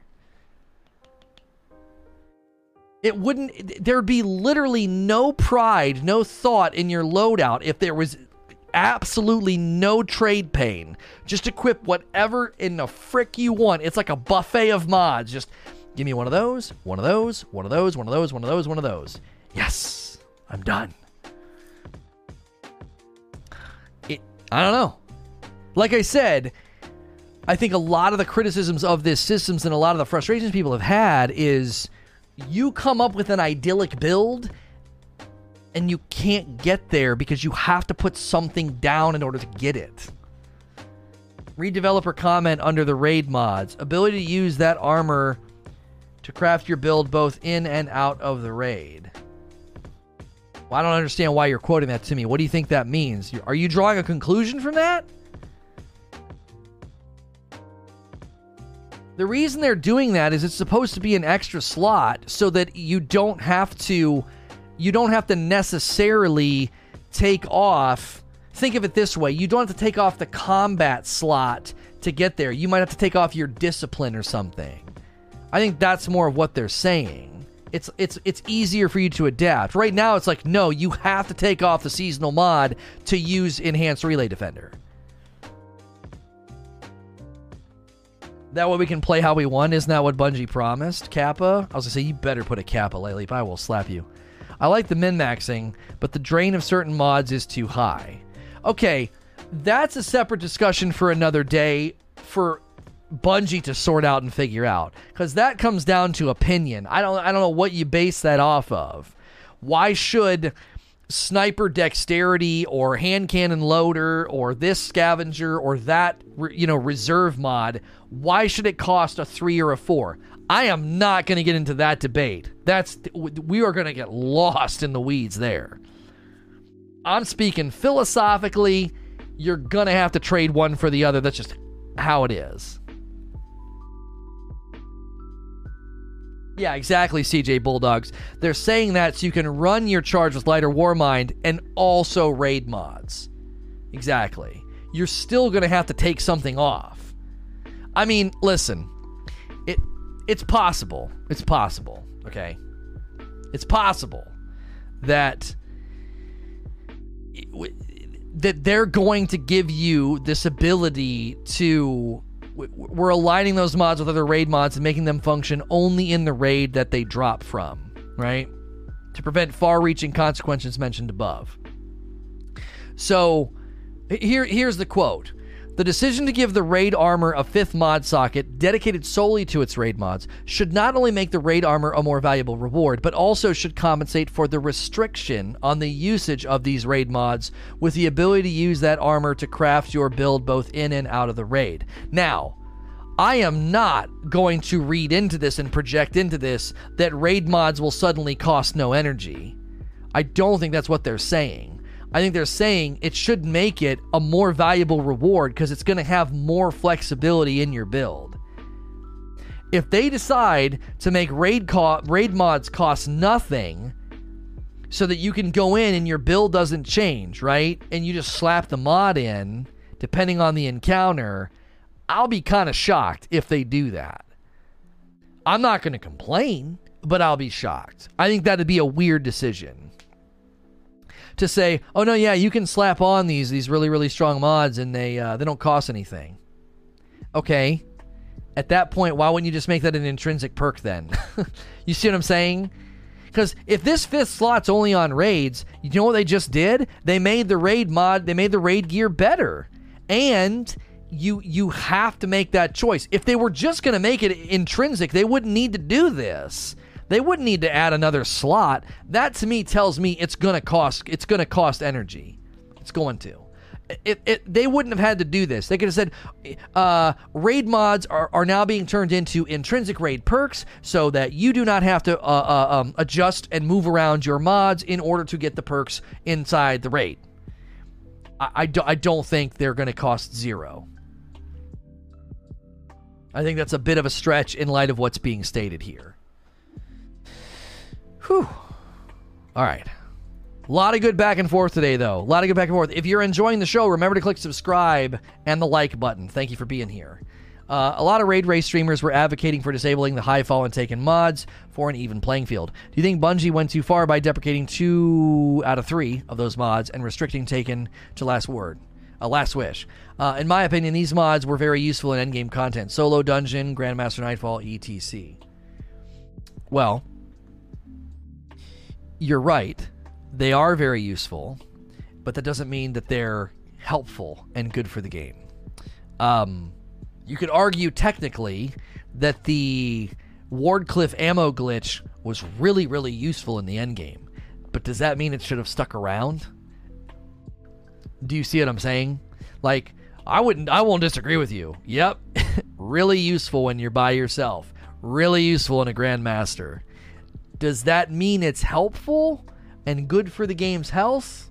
I don't think so. What it was doing to Gambit, what it would do to a day 1 raid race.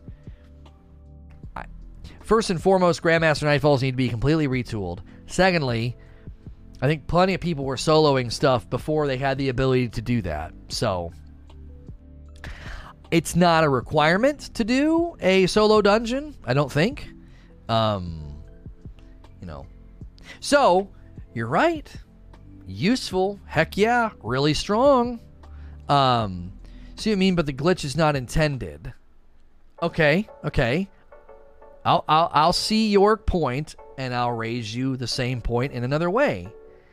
I don't think it was intended for these mods to reach into Gambit and give you heavy ammo the entire time. When they designed Gambit, they never intended for people to go in there and have heavy ammo every 10 seconds. I don't think they intended that. If you go in there with a high discipline build and a demolitionist gun, you literally get heavy the entire dadgum time. That was never intended. So you're right. It wasn't intended for the Wardcliff to do that. I don't believe these mods were ever intended to do what they've been doing to the game. Do you see? Now listen, they've not come out and said that, but the fact that they're limiting them to the raids themselves would say, yeah, this is not really what we thought was going to happen. It's having unintended consequences. They might even use, do they use that word here? They've been proven to be problematic in Gambit and have significantly reduced the challenge of dungeons. That to me is them saying this is an unintended consequence. They have proven over time to be problematic in Gambit and significantly reduce the challenge of dungeons. So they're basically saying that's not what we wanted these things to do. They're doing something that we didn't plan and are therefore being now limited in their use. Wardcliff giving you free heavy, same deal. Like, listen, track with me here. The Wardcliff glitch was almost not different at all from these armaments. Why? You throw a grenade and you get heavy. You switch your heavy and you get heavy. Like, it was very similar. It was like minimal effort. And you got heavy. I do agree with you. It's broken in Gambit, but should be tested before launch Forsaken, since it launched with Gambit. Well, I don't want to go down that rabbit hole with you and be like, did they test it? How could they not test it? How could they not foresee this? That's called a woulda, shoulda, coulda, and those discussions just make me want to take a nap. Who cares at this point? Why? Woulda, shoulda, coulda. You've gotten to enjoy it all this time, and now they're relegating it to where it belongs. Woulda, shoulda, coulda. If they would have done this right, we wouldn't be having this discussion, and you never would have been able to use it in the Grandmaster. You never would have been able to use it in your solo dungeons. So, woulda, shoulda, coulda discussions are pointless, because you wouldn't have been able to do all the things you've been able to do with it. Reckoning farming was very similar.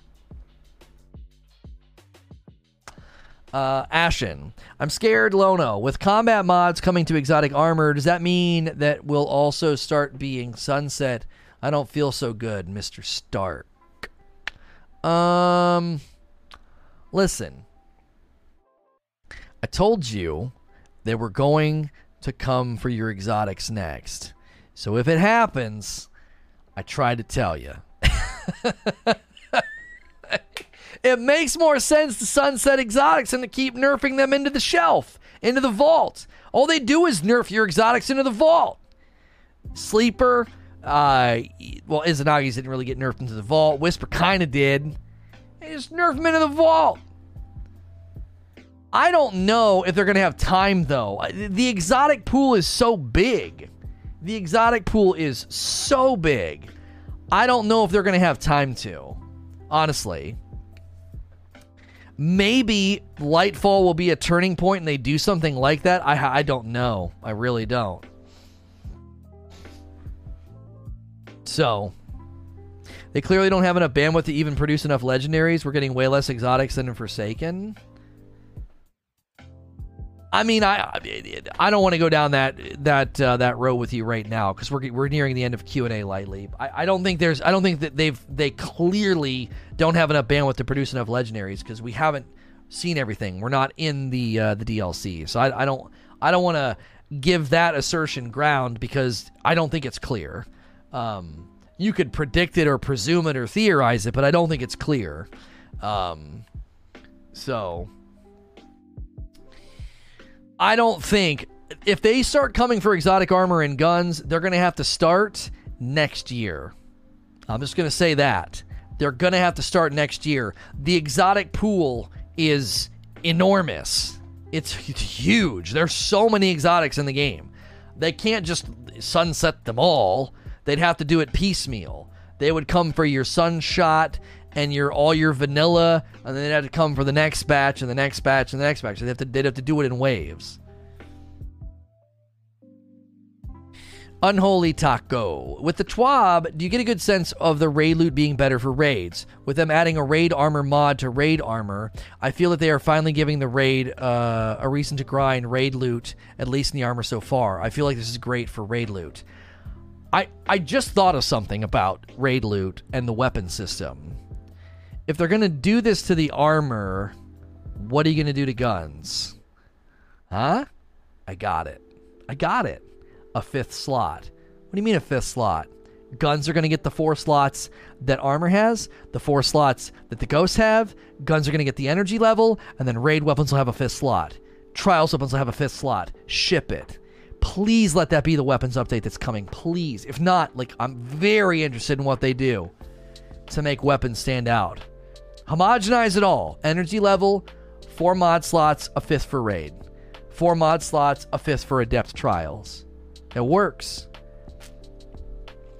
So that just made me think of that. Because if not, it's going to be like, well, how in the world are you going to make the raid guns stand out if they don't do something like that? If guns are still 3 perks and 1 mod, I don't know. So we'll see. We'll see. This does make me hopeful, though, that they are swinging. It seems like they're kind of swinging somewhat hard at this. As long as the stat propensity is high on the raid gear, the raid armor, then this is a good place to start. Brendan, off-topic question. If they drop last-gen consoles at Witch Queen, does that give hope for Destiny beyond Lightfall? Doesn't make sense to drop it if Destiny would only last for a year after. They have plans beyond Lightfall, homie. There are enough breadcrumbs to deduce that. Pete Parsons said by 2025 there'll be a multi-franchise developer with Destiny 2 being dramatically evolved, the dry erase board and the one vid doc. They have plans beyond Lightfall. They do. So, I don't think... I'm not going to, die on that hill, but I think there's enough. We have enough to go on to say, yeah, they've got plans beyond Lightfall. So, great Q&A. Stick around for VIPs. If you want to call in and debate this, discuss this, we're going to let VIPs call in and talk to me live. If you're not a VIP, you could pick VIP and hop in the Discord and talk to me live on the air. Easiest way to help me out, though, click subscribe and the like button. A lot of people leave when Q&A is over, so do me a favor. If you're one of those folks that just you check out around this time, smash subscribe and like on your way out, okay? Would love for you to stick around. We're having a good time. We're going to do VIP call-ins. I'm going to eat a little bit. We're going to keep chatting, debating. You guys are the absolute best. If you're listening to this elsewhere, like the podcast platforms, you can always catch me live at sayno2rage.com. As always, please like, share, and subscribe. Listening to or watching another episode of SNTR Presents. This is going to be a VIP call-in that followed my talk about the Armor Mod updates that were outlined in Bungie's TWAB. If you're listening to this on iTunes or Spotify or any of the podcast platforms, you can always catch me live at sayno2rage.com. I got a pretty full call-in list today, and we got at least one new, maybe two brand new callers calling in. We're going to start with Dr. Slay. Coming to you first, what did you want to talk about today? Yeah, so I had a crazy idea pop into my head the other day when I was listening to your talk on the world tiers, and so the idea I had, I was just going to bounce it off you. One of my favorite things about this current season is the ability to actually focus the umbrals to try to go the right direction. You know, like, oh, I want this certain weapon, or I want this certain like spec or whatever on my armor. So the idea that popped in my head was, what if we applied that to something similar to like an adept weapon situation? So for just general world drops and things like strikes and basic crucible, we just open up all perk combinations on all guns. So, there's 40 different perks it could be in each of the different slots, and it's just total anarchy. Now, you have a chance to get a god roll that you're looking for, but it's a lot harder from those ones. Okay. And then when you switch to like pinnacle level gear, so like the pinnacle drops for your weeklies or for raids, trials, etc., the perks that can drop are more specialized. So you go into a raid, instead of having this wide open, 40 different possible perks for these guns or whatever that drops, now the perks that drop from the raid are specialized to PvE kind of stuff. So if you're going for a god roll, you can say like, okay, I'm going to do the pinnacle raids to try to really focus in my god roll farming, or I'm going to go and do trials so I can really focus in my god roll farming. So as opposed to just having it just be wide open, and it kind of gives people another reason to refarm these things without actually making them create new perks or create new different types of guns and stuff. So this would be a way to achieve gear hierarchy, so the raid and trials adept stuff's clearly better, and you're doing it by way of making like world drop or common loot have really, really random broad perk pool, right? Yeah, for sure. Okay. I guess my question for you would be, if I somehow shoot the moon and get an insanely great god roll from a public event, can it get a really good perk combination that would be equal to what a raid could get, or would there be better, specific, or newer, or obviously stronger perks when I go up into the harder content? Would that also be a part of your system? So I would say part of the draw to this system is that anybody could get a god roll. So because you're always going to have this fight between like the hardcores and the casuals, and the hardcores are always saying like, well, it should only, us in our pinnacle raids and trials should be the people with the most powerful gear no matter what. Right. And the casuals are always complaining because then that locks them out because they can't get a raid team together, or they don't have the time for all that kind of stuff. So to me, if it's something like, say, like you got like a 1 in 1,000 chance to get that perfect god roll from doing a public strike, but you have a 1 in 50 chance of getting that god roll from doing a raid, that kind of sort of helps cater to both sides. Like most of the raiders are eventually going to get that god roll just from playing their activities. The people who aren't doing the raid still have the chance to it. It's just a much harder chance for them. Yeah. It's not that I dislike it. I just worry that it would remove some of the things I really, really want to see, and I would hearken things back to Genesis Chain Focus Firefly.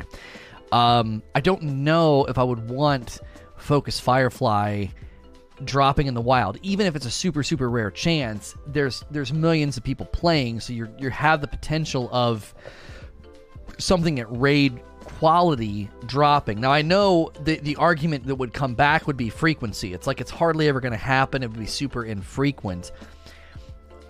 When I look at a raid or I look at adept weapons for trials, I want there to be a clear, distinct difference between those guns. And I think I can do that while also giving casuals the opportunity to get god rolls. But I think one of the things they could tap into is something we hinted at a little bit ago, where the raid armor is going to have a 5th slot for raid stuff. And if they give the guns the same treatment they're giving ghosts and the armor, those are 4 slots, and then a raid gun has that 5th slot, and then there's raid mods to make those guns cooler and stronger, that kind of bring back the Oracle Disruptor from VoG, where the gun has a particular thing that you can tap into that makes it better in the raid. But I also think I want that unique factor and the strength factor to be there. And I worry that you're going about it in a way that would, in a roundabout way, I would still get that. Like, you could still be able to get great rolls on weapons in the public space, there would still be the ideal version of a shotgun or a hand cannon or an auto rifle dependent upon the perk pool that was there. My concern with your system would be you might potentially work against the very thing that you're fighting for, which is telling casuals, well, they have a chance. If it's such an infinitesimally small chance, then it wouldn't, I don't know if it would even matter. If they're like, well, yeah, I can get an amazing god roll or those amazing perks, but the odds of getting that combination it's like winning the lottery while getting struck by lightning. I mean, if it became that rare or that infrequent, then it might actually grate against the entire intention that you have, which is to you're almost sort of sending an olive branch down to the casuals and saying, hey, there's a chance you can get this crazy, insanely awesome stuff, but I mean, it'd be super rare. I don't know. I think the way weapons work in Destiny, you could have totally fine, excellent versions of weapons, but games 3 through 6 in trials and strikes, public space, and all of that, and then adept versions come in and they offer a little extra something, a little extra punch. Adept weapons in trials literally just had a black skin and they were celerity intrinsic, so you got that perk that really only mattered in trials, and you're the last man standing, you get like perk, the gun performs better. And I think that was good enough for most people. And I think what's happening now is I do think people are concerned when you got one of the raid team members saying, well, we want to make more recluses, and if that's where you're going to have to go to get something at the level of a recluse, you're going to have to go to a raid or adept trials. That's going to create a pretty big chasm between the weapons. I'm going to be down here grinding for a basic SMG, and you're going to be up there with your recluse. You're from the raid.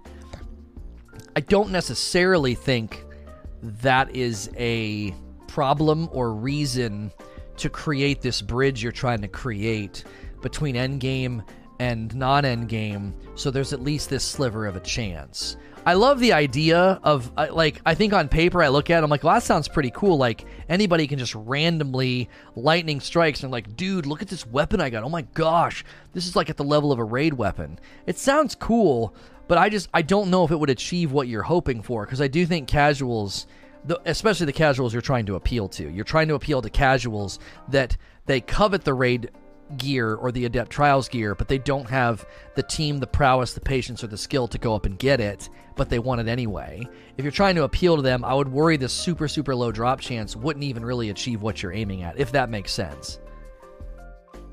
Yeah, that's a totally good point. But I don't know. I do like the idea of just a generic world loot pool that has like an insanely broad perk pool. I like that. I did like that. You kind of had me there.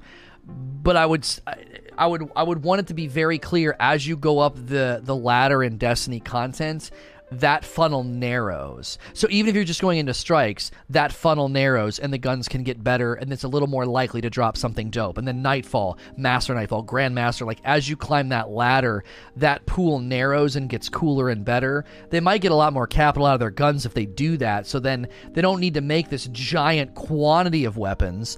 They make a good injection of weapons every season, but the weapons themselves exist on a spectrum of quality depending on where you get them, if that makes sense. Yeah, and there's nothing that says that you can't do both, right? Like you could have them climbing up the ladder and then the narrowing and the narrowing or the focusing of the perks or whatever. But you could still do what you're saying, having the extra slot for like the top pinnacles. So like the extra raid slot for raid perks on guns or trials perks on guns or whatever. Yeah, and I think that fifth slot is really the right way to do it. Because if somebody was like, well, I really want that gun, it's like, why? It has Oracle Disruptor on it. What does that matter to you if you're never running the raid, right? Like, what do you care? There's no oracles in the public space and strikes.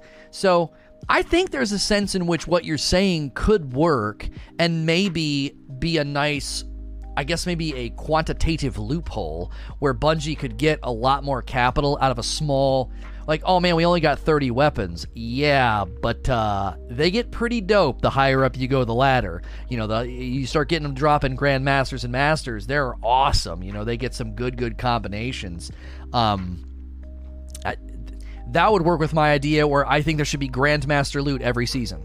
Every season there should be Grandmaster loot. 1 or 2 guns, you know, and then maybe like an ornamental armor set. Well, that would work because that weapon would drop as a Grandmaster version that has a particular set of perks that's either better or narrow or, you know, increasing the likelihood of you getting something dope. I think that could work. I have the sneaking suspicion they would never do anything like this, even though I think fundamentally it would potentially give them a whole lot more capital out of their loot. Like any gun you add to the game has purpose outside of just like filling a loot pool. You know, if the Gnawing Hunger can drop in the world and can drop from an Umbral, but could also drop from the highest tier of Reckoning and Gambit Winds, and it has like a better version of itself. And then you do the same thing with some of the other weapons, have them dropping in strikes, and they slowly get better the higher up you go. I don't know. I feel like you get a lot more capital out of 25 to 30 weapons a season.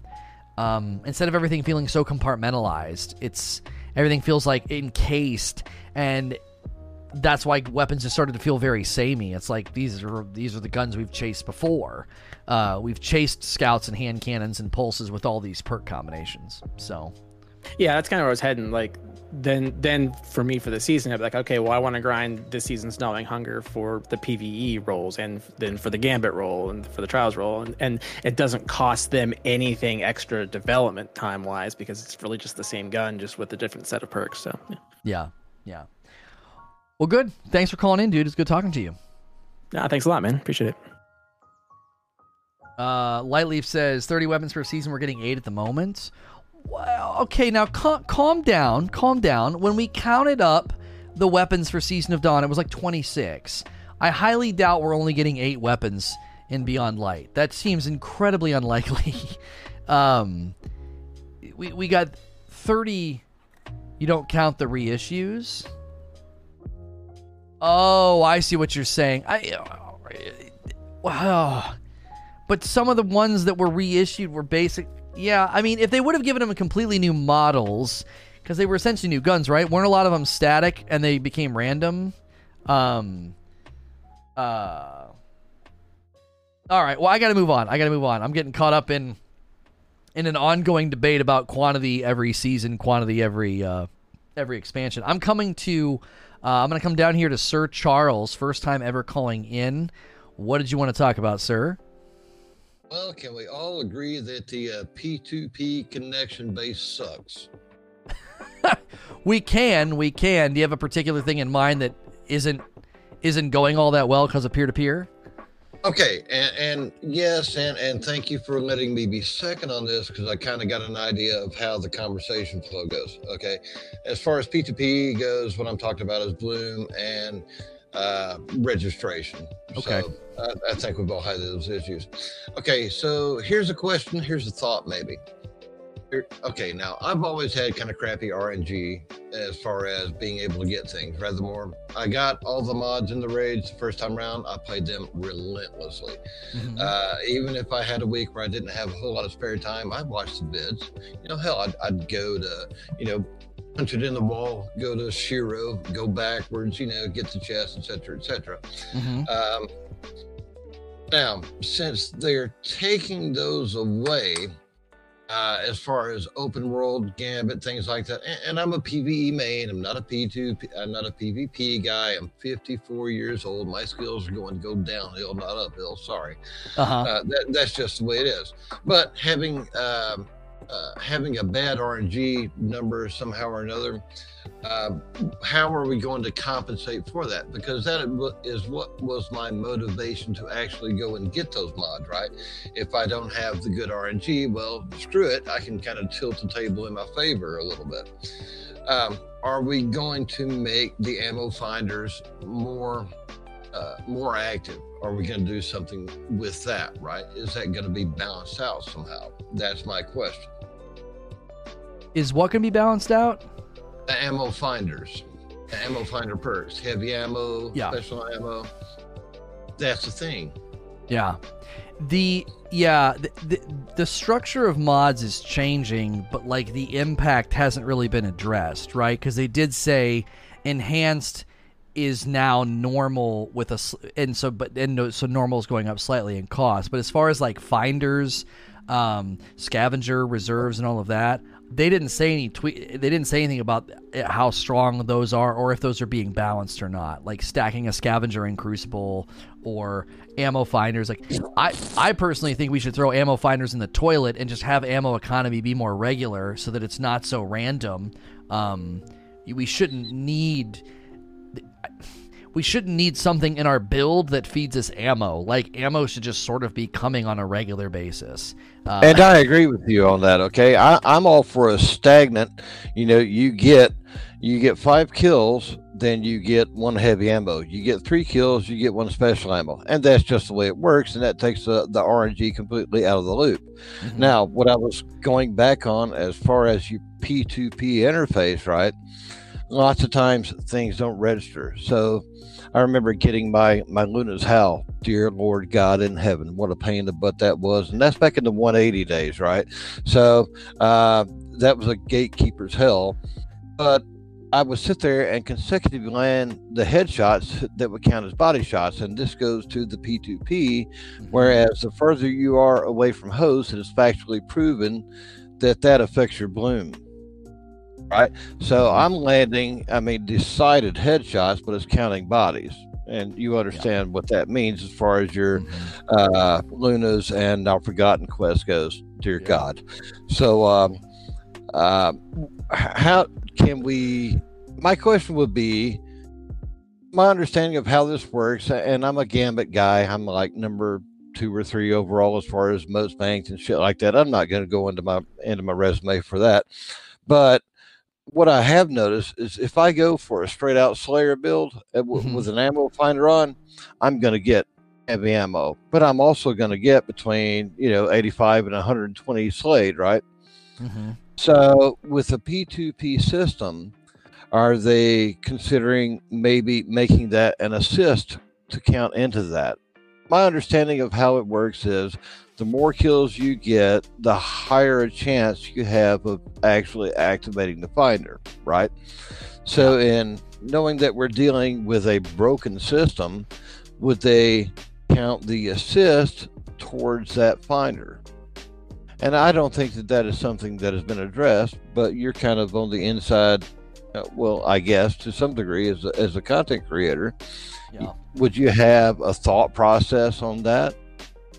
Yeah, I did a video on this about the ammo economy and how I'm not pleased with it, and to me it always feels like a flat tire. I go and see heavy bricks everywhere, and then I go through a long stretch of time and I don't see any. Also, heavy finder bricks are somewhat worthless. Sometimes, I think if you use it on a grenade launcher, you could literally get 1 grenade from a finder brick, which is, that's literally worthless. It's close to being literally worthless. So I have continued to advocate for removing all of those ammo. We don't need scavenger. Well, I guess you could have scavenger and reserves. But scavenger's good. Yeah, we don't need the finders. We do not need finders. I just think the game should be rhythmically giving me ammo. And one of the ways I argued this is raids that have multiple phases that are somewhat assumed. It's most people were not going to one phase Axis and Wrath of the Machine. Most people are not one phasing the Garden of Salvation final boss. This means there's multiple phases. And when you empty all of your heavy into the boss and then you don't get any back, it limits your ability to do damage based purely on RNG. It has nothing to do with skill or strategy as a team. You are limited in your damage output based by the roll of a dice. And so I've continued to say, lean on the system that Doom uses. I should be equipped to feed myself ammo on some form of a refresher. Yeah, Reaper's putting it in chat. In Doom, the system of the needing the gas and using the chainsaw and getting your armor and all these other things to get ammo back, I would love to see finishers on a cooldown, and the finisher does something after such a cooldown happens. So every minute or so, if I use my finisher on an enemy, it gives me ammo. And dependent upon the enemy that I use it on, maybe, determines what pops out. And what this does is it gives you the ability rhythmically to care for your ammo economy to ensure that you have what you need. It wouldn't be absurd. Like, armaments is absurd. Like, people can have grenades, so often with demolitionists and good discipline. You can constantly have ammo with armaments. I'm talking about something that would be rhythmically available. It would be right down next to your melee and grenade boxes. It would be a little box of a guy doing like a backflip. And once that thing is fully charged, I can use it on an enemy, and it now has utility in the game. It's feeding me ammo. Get rid of ammo finders. I think this is the way, right? This is the way. This is how you give players control over ammo economy without having to retool it or break ammo flow with something like armaments. That's been my position for a while, and I can't stand the ammo economy in this game. When I did the dungeon day one, we got to the second encounter with the bowl, and we used all our heavy on the boss, and then we satisfied another round, right? His shield went up, and we went and did all the things again, and it was time to damage him again, and I had no heavy. And someone's like, well, you should manage your heavy better. I'm like, what do you mean? How do you manage your heavy better? I don't understand. Like, I used it all to do damage to the boss, and then second phase, I have none. Not determined by me, not determined by my skill or my team's strategy or game awareness. I simply haven't gotten any ammo. And if you make it up to me, I could have, in between phase 1 and phase 2, utilized my finisher in an appropriate or strategic way to feed myself ammo for the next damage phase. I am now in control of ammo economy in a healthy and moderate way, but I don't feel like my damage output is determined by RNG. So that's what I think they should do. So what you're saying is for you are, and I think we're on the same page, you want a static quote unquote reward system. So what you're looking for is something reliable, and that's what I'm looking for. Yes. Okay.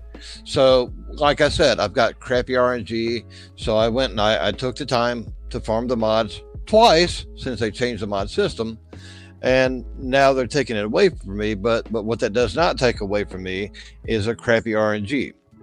So what I'm looking for is something where I have at least some control over that. That's my question. Are we going to maintain some control, or do we just go back to saying, sorry, man, you're screwed. You got crappy RNG. Tough luck. Right. When somebody's bringing up that you can use the finisher mod or whatever, those are attached to the artifact, and that robs your super. I don't want to rob Peter to pay Paul. Like, give me the ability to control my ammo economy without robbing my super. That's my position on it. No, 5x5 on that. So, did you have anything else you want to talk about? It was great talking to you. Let me see. Yeah, good to go, man. I don't think we sorted anything, but I think we kind of agreed on more than I thought we would. Awesome. Thank you. Yeah, thanks for calling in. Appreciate it. Always remember, guys, you can call in as a VIP like this. If you're currently in here and have called in, or you're waiting to call in, remember to remute yourself when you're not talking. But, man, it's been good to have some new voices in here. Going to Necro. What did you have for me today, sir? I'll keep it short today because we got the main event coming up. He knows who he is. My question would be about PvP. I get the feeling that they're just going to go all in concerning all the utility with the exotics and the gear. I wanted to know if they are going to just kind of let it hang in the air for a while, then fine-tune later on, or what? What's your opinion? Fine tune what again? They want to fine tune our gear because we have all these different effects, and through our specials too. I mean, people believe that it's broken. I'm thinking, are they going to just let it be chaotic for a while, or are they going to tune it at day one? What do you think? I mean, this is the age-old question for Destiny: is how soon will they make a change? How do they determine if the change is needed? And with Hardlight, it took a month and a half. I wouldn't be surprised if they knew Hardlight needed adjusted within 2 weeks, within a week or two, but it took way longer than that. There's like 3 things that have to be kind of like boxes have to be checked in order for them to make a change. Number 1, is the community all saying something very similar? Is feedback becoming unanimous or unified to a degree? Then, can that feedback be backed by data? Too many people are running thus and so weapon, and if they can't back that by the data, or the time to kill on the weapon's not as bad as people say, then that's kind of the end of the flow chart. But if the data backs up what the community is saying, then they determine we need to do something, and they go into testing mode. And that's the lengthier process. So it usually takes a couple of weeks probably for them to conclude, indeed, there are trends in the game that are broken, bad, or too strong. And because of that, now we need to go into testing mode to figure out a viable solution so we don't break the breakneck. No pun intended, right? They made changes and they gave the breakneck negative DPS. And it's like, we don't want to have that. Like, well, we need to nerf this or change this, and they end up, busting stuff. So I don't think you're going to see anything adjusted, especially considering it was delayed. I wouldn't be surprised if we don't see any adjustments or major changes, nerfs, buffs, or whatever, until maybe the winter season, because they're just trying to get the product out at this point. You know what I'm saying? Like, I can't see them really pushing a whole lot of emphasis on as soon as it launches being like, okay, we're going to be monitoring to make sure nothing's too strong. Do you know what I'm saying? Right. I would hope that if they have to fine tune some of these effects, it doesn't totally contradict what they wanted to do concerning sunsetting.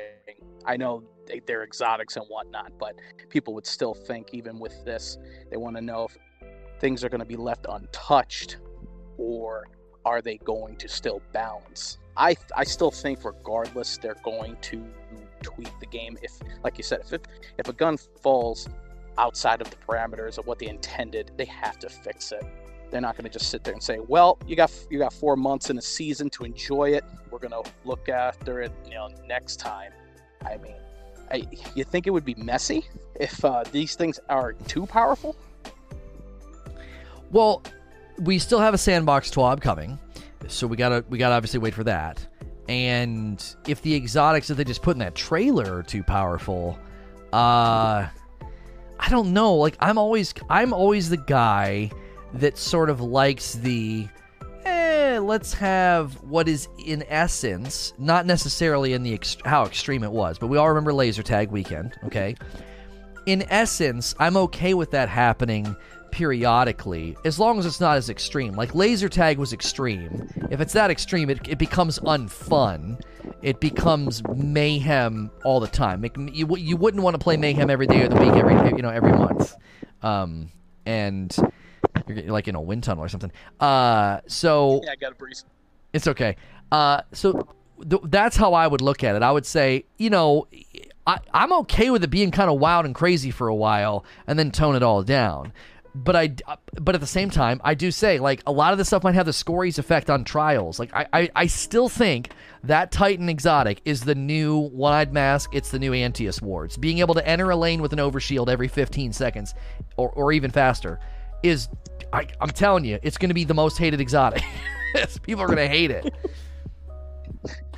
As a passing thought, I'm thinking they should have a mode in private, which is a mod, pre-nerfed, sleeper stim, pre-nerfed recluse, and people could just like go back and use it when it was in its heyday, and it wouldn't really bother nobody.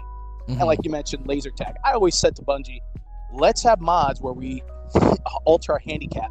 We have 1 health, we could go 4v4, v4, maybe v4, and just go ahead with the linear fusion rifles. No, the trace rifles, sorry. and just go ahead and have laser tag. I mean, these kind of things I think are fun. They should be in the game. Yeah. In some way, shape, or form. Yeah. And sometimes I think they do it by design. It's like an accident. It's like an on-purpose oops. It's like, oops, everything's crazy right now. And everybody talks about it, blogs about it, and plays. And then they nerf it, and then something else rises. So, I mean, I definitely think they do some of that by design as well. Mm-hmm. Well, that's it for me. On to the main event with Senior Light Leap. Okay, thanks for calling in, homie. All right, I'm going to adjust the volume a little bit because Light Leap's mic is usually pretty good. Some of the mics today have been a little quieter, so I've had to make some adjustments. So here I come to Mr. Pessimist, Mr. Negative. What do you mean you're turning me down? I want to yell into the ether. Okay.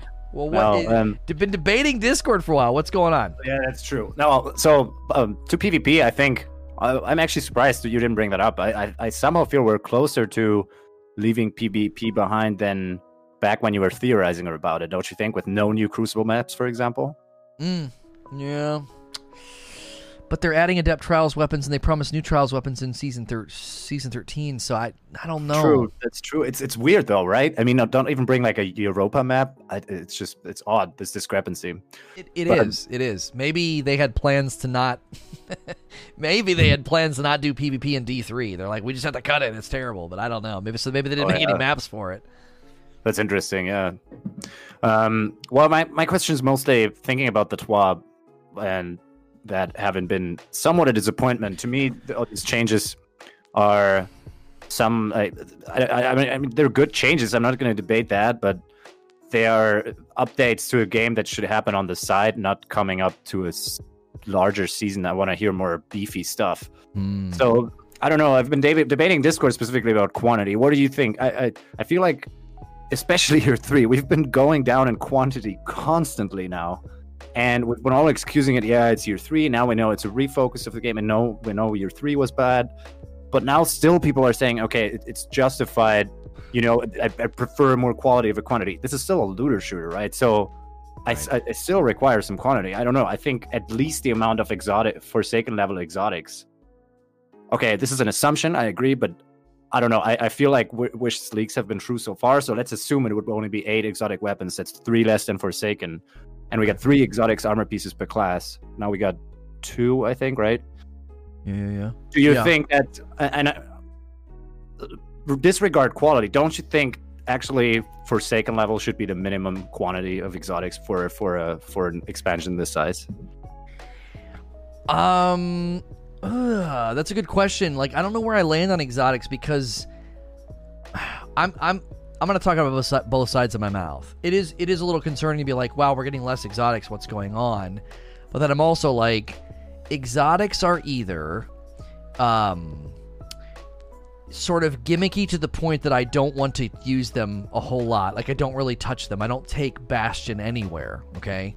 Obviously, people love it in Crucible. But, so they're either kind of gimmicky to the point that I never use them, or they're so good or so build defining that that's all you run.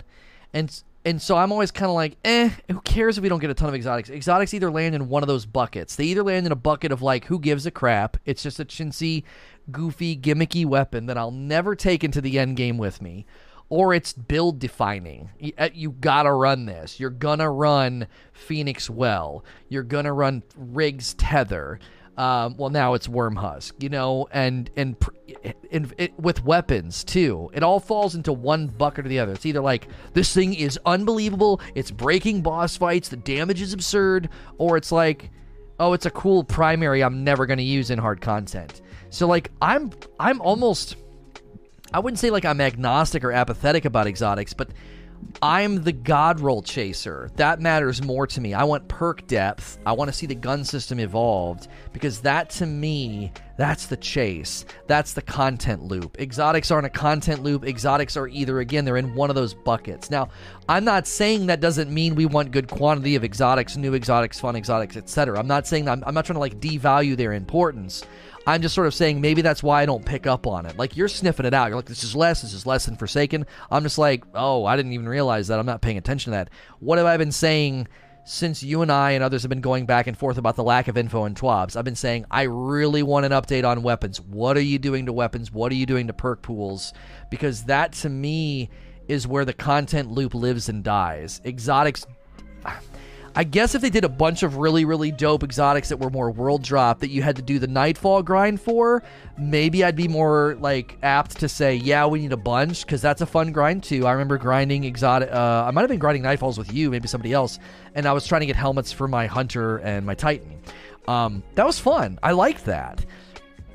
But again, what was I grinding for? I was grinding for a god roll. I was grinding for good stats. Like, that's how I'm wired as a player. Obviously, I'm hopeful that we get a whole lot more legendary weapons than we've already seen, because it's just that red pool. Like, what are 8 or 9 of them? I'm thinking there's got to be more than that. There's got to be. It's an expansion. Right? Yeah. I mean... So, yeah. Yeah. No, please continue.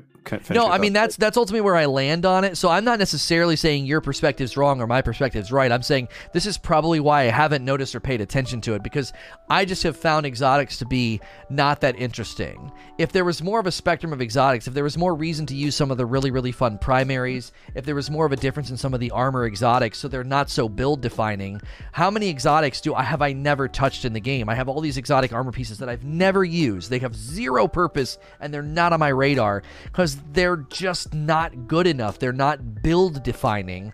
I think that's probably part of the reason I've not cared about this. Who cares if they throw in 8 or 16 if 2/3 of them are going to be pointless in the grand scheme, in the history of the game? There's not a lot of exotics that get a lot of play outside of a handful in most builds and in most damage, like if you're going for optimum DPS. I understand that, but I think so. Exotics have tiers in quality. I don't disagree with you on that, but they offer depth and customization. I mean, this goes in the direction a little bit. I actually like your point. So you're saying let the exotics truly be exotic, and for example, we will see more legendaries instead, like Guillotine, right? Stuff that actually can stay legendary and just be really good. Yeah. But for example, I mean, people are saying, yeah, sorry, but I have to address that. You're saying like quantity doesn't matter. There is a point that even quantity for you will matter, for example, attack side. Because, I mean, you don't want, otherwise we could just have a regular shooter, right? There would just be one good weapon of every kind, the best hand cannon, the best auto rifle. So variety creates depth. And we've progressively gone less and less. And at some point, I don't care that there's only like 2 good weapons, and we used to have 20 and 3 were good, 17 were bad. It needs to have some variety, like Cerberus, for example. And where do we make the cutoff, right? Because Cerberus is a really fun gun. It's actually really strong in certain content. Mm-hmm. And it just creates this feeling, oh, you know what? I can play a little bit differently. It contributes to the fact that we poured thousands of hours to this game, that you can pick an exotic that is maybe not ideal, but it's really fun to use. I mean, Cerberus has a unique sound, really cool. Like, it's really satisfying to play. I don't know if you have played it lately. It's dope. And yeah. I think the secret is in modifiers. Like, they need to study. You guys are going to get sick of me bringing this game up. Study Minecraft Dungeons, dude. When I go to do a daily trial and there's all these weird modifiers that grant me abilities or make certain things stronger, it's really fun. Like, and it's also really freaking hard because it's a daily trial. Like, the difficulty's up. So I think that's the ticket. Like, I would use a lot of those primaries if randomly they were like, all exotic auto rifles are really strong this week. I'd be like, holy frick, let's go have some fun. Let's test it out. Like, I think modifiers are the ticket. And then you're right.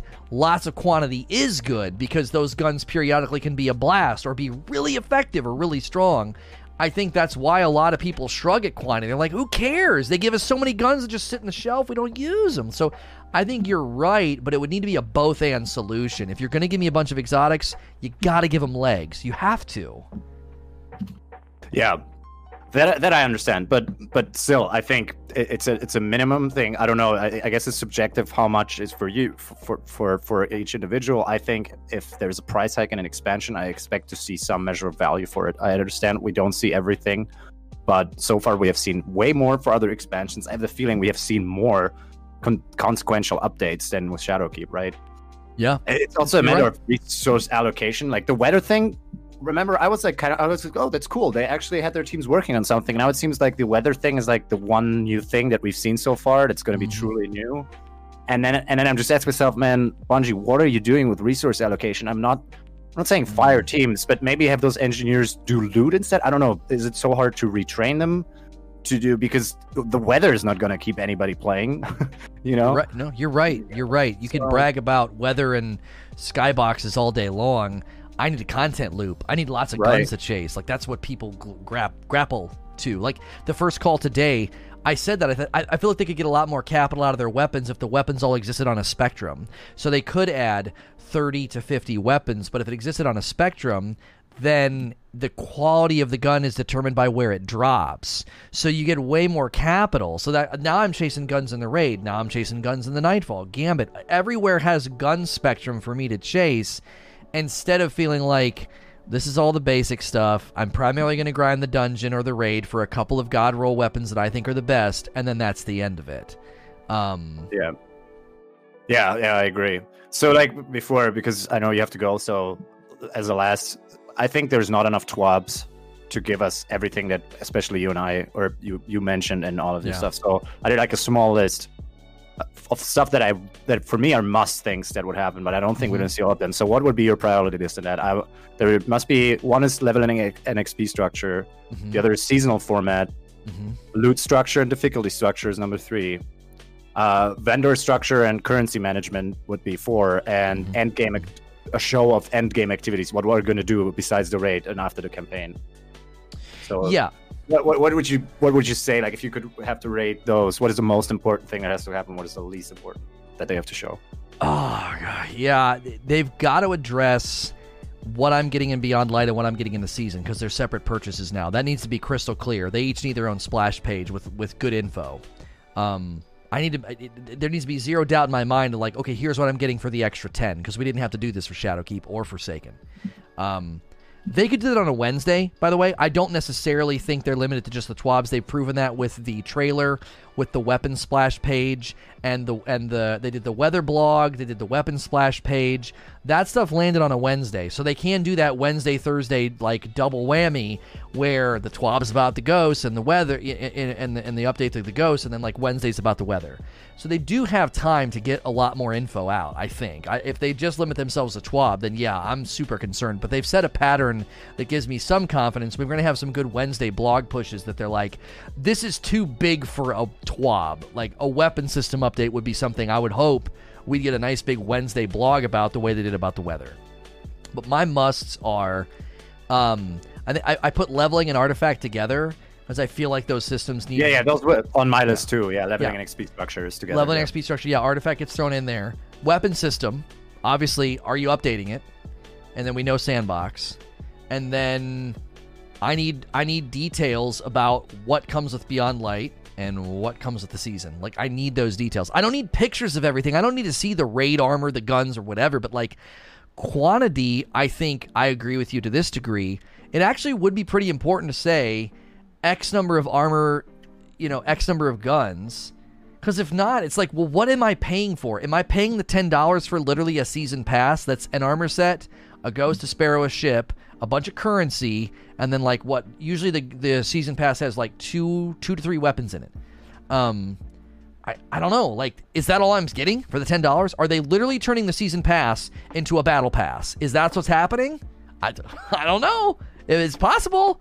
It might clean it up a little bit. They might be like, yeah, it's $10 for the battle pass. But then what are you gonna do in what are you gonna do in the winter? Is that all I'm paying for? Is a battle pass? Like, I can't see them pivoting to a pure battle pass format, because then what am I paying for every season? Those are I think those are the biggest questions. Weapon system, sandbox, leveling and XP artifact, that stuff. Bounties I'd probably throw in there. And then what's Beyond Light? What do I get? And then what's coming for the $10? Like, I don't have a clue how to answer any of those questions right now. Yeah, I agree. And just to, if you allow me, like, that second super towards stuff to chat, I'm not like bashing the game, and like, because people are saying, "Hey, just stop playing the game." I love Destiny.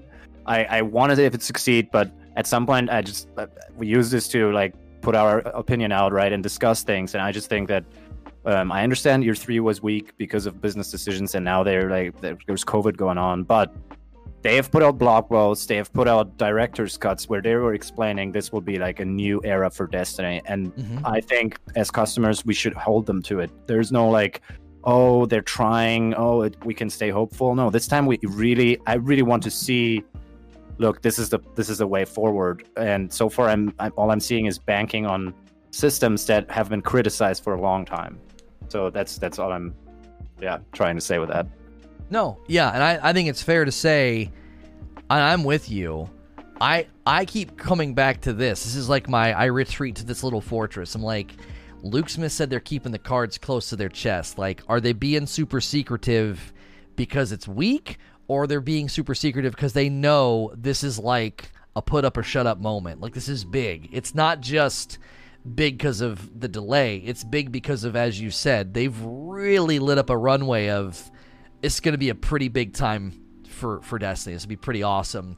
And I'm with you. I'm like, I'm really hoping that's why they're keeping their cards close to their chest. It'll be a huge bummer to get to like December and be like, well, they were keeping their cards close to their chest because it's just another, flimsy expansion with no staying power, Yeah, I agree. Well, I mean, we still have a couple more weeks. Let's see what we think. Thanks for letting me call in. Good discussion. Yeah, it's good. All right. This is actually, if you guys have been here for Fight Nights, you've heard this guy before. Maybe that one time I played Trials with him. Wheezy's calling in for the first time ever, though. What do you got for me, Wheezy? I don't really have much. I just want to go over a few things, really. So, I know we were talking a few weeks or months ago about, hey, wouldn't it be cool if the raid armor, it had a 5th slot for, getting a hard mode completion. That also brought me back to thinking to vanilla Destiny 1. Everyone, glorifies the Fatebringer. But if you remember, to get Fatebringer, you had to do hard mode raid. That's right. What if they started to bring that back, where, hey, certain guns are only attainable in the hard mode raid?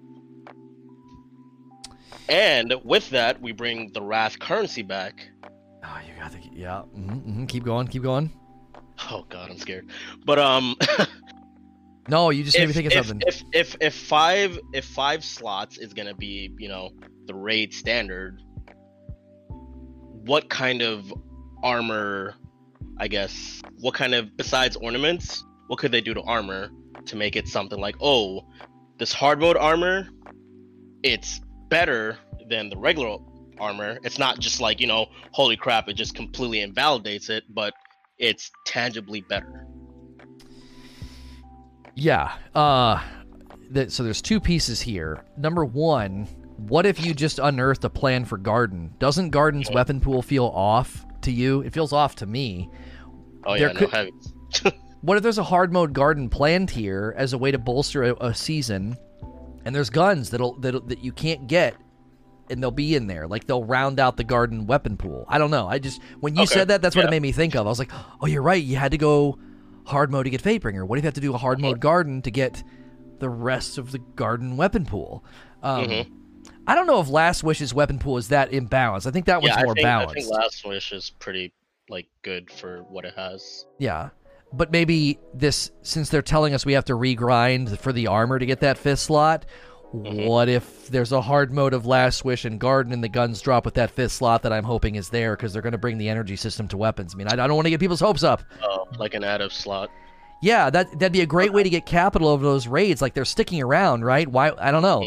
I don't want to get people's hopes up, but that could be something they're doing. To your second question, how would you make the armor better in hard mode? Stat propensities would be an easy one, but that's weak. I mean, that's good, but that's not enough. So I don't know. An idea. Go. I had an idea, right?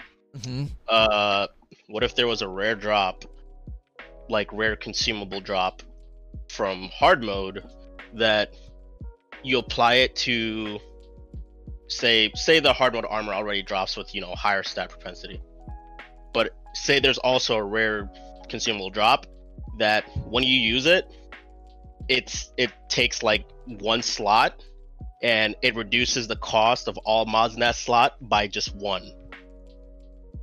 So you're gonna augment the armor. You're gonna change it. Yes. Yeah, I mean that's. So it doesn't make the mods free. It just drops the energy cost of the mods in that one slot by one, and you'd need 5 slots to reduce all 5 mod slots by one. So it doesn't completely make it superior in every way, but it makes you able to make slight variations to your build, because now instead of intellect mod costing 5 energy, now it costs 4. Now I can slot in this, and now I can do this. So I'm not breaking the game. Yeah. Now I could just move things around a little bit. You'd have to do this for trials too, by the way. Mm-hmm. Oh yeah, for sure. That would make trials armor matter more than 2 for the flawless. Mm-hmm. I like it. I also like a very simple one. I think if you do all these, right? Higher stat propensity, the thing that you're talking about, and then I think an ornamental version of the armor, like an actual ornament set. Because like when you went from King's Fall, from the white armor to the black armor, come on, we all knew that was sick. It was like, this is amazing. dope. Which is why it was a bummer the black version of the ship didn't show up until Destiny 2. That was always irritating. Because it's the Batwing, it looks awesome. But literally, they didn't give you a different version of the ship. I never understood why they didn't do that. But I think you need to do all 3, or at least 2 of the 3 that we're listing, because there's got to be. First of all, I think we need normal and hard mode to return. If not, VoG's going to feel incomplete. I mean, that's just. I think that's a fair opinion to hold. Like, don't bring back VoG without a hard mode. Yeah, I think you'd just be doing it a disservice if you didn't. Yeah, and I think that'll be another sort of detriment to the idea that raids haven't really. I don't think raids have landed well in Destiny 2. They've been good and beautiful, but the gear has sucked, and there's no hard mode. The only time we got hard modes was for Leviathan and the two layers. Yeah.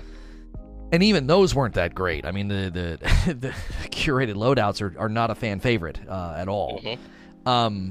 So I like this. I think you've got my hopes up in a way that I would love to see that come to fruition. They could round out the loot pool of Garden. Yeah, they could round out the loot pool of Garden, and it would make sense of everything we're reading, right? Why would I go back and regrind Garden and Last Wish for that extra mod slot? Well, you might want to, because the guns have been updated as well with that 5th slot.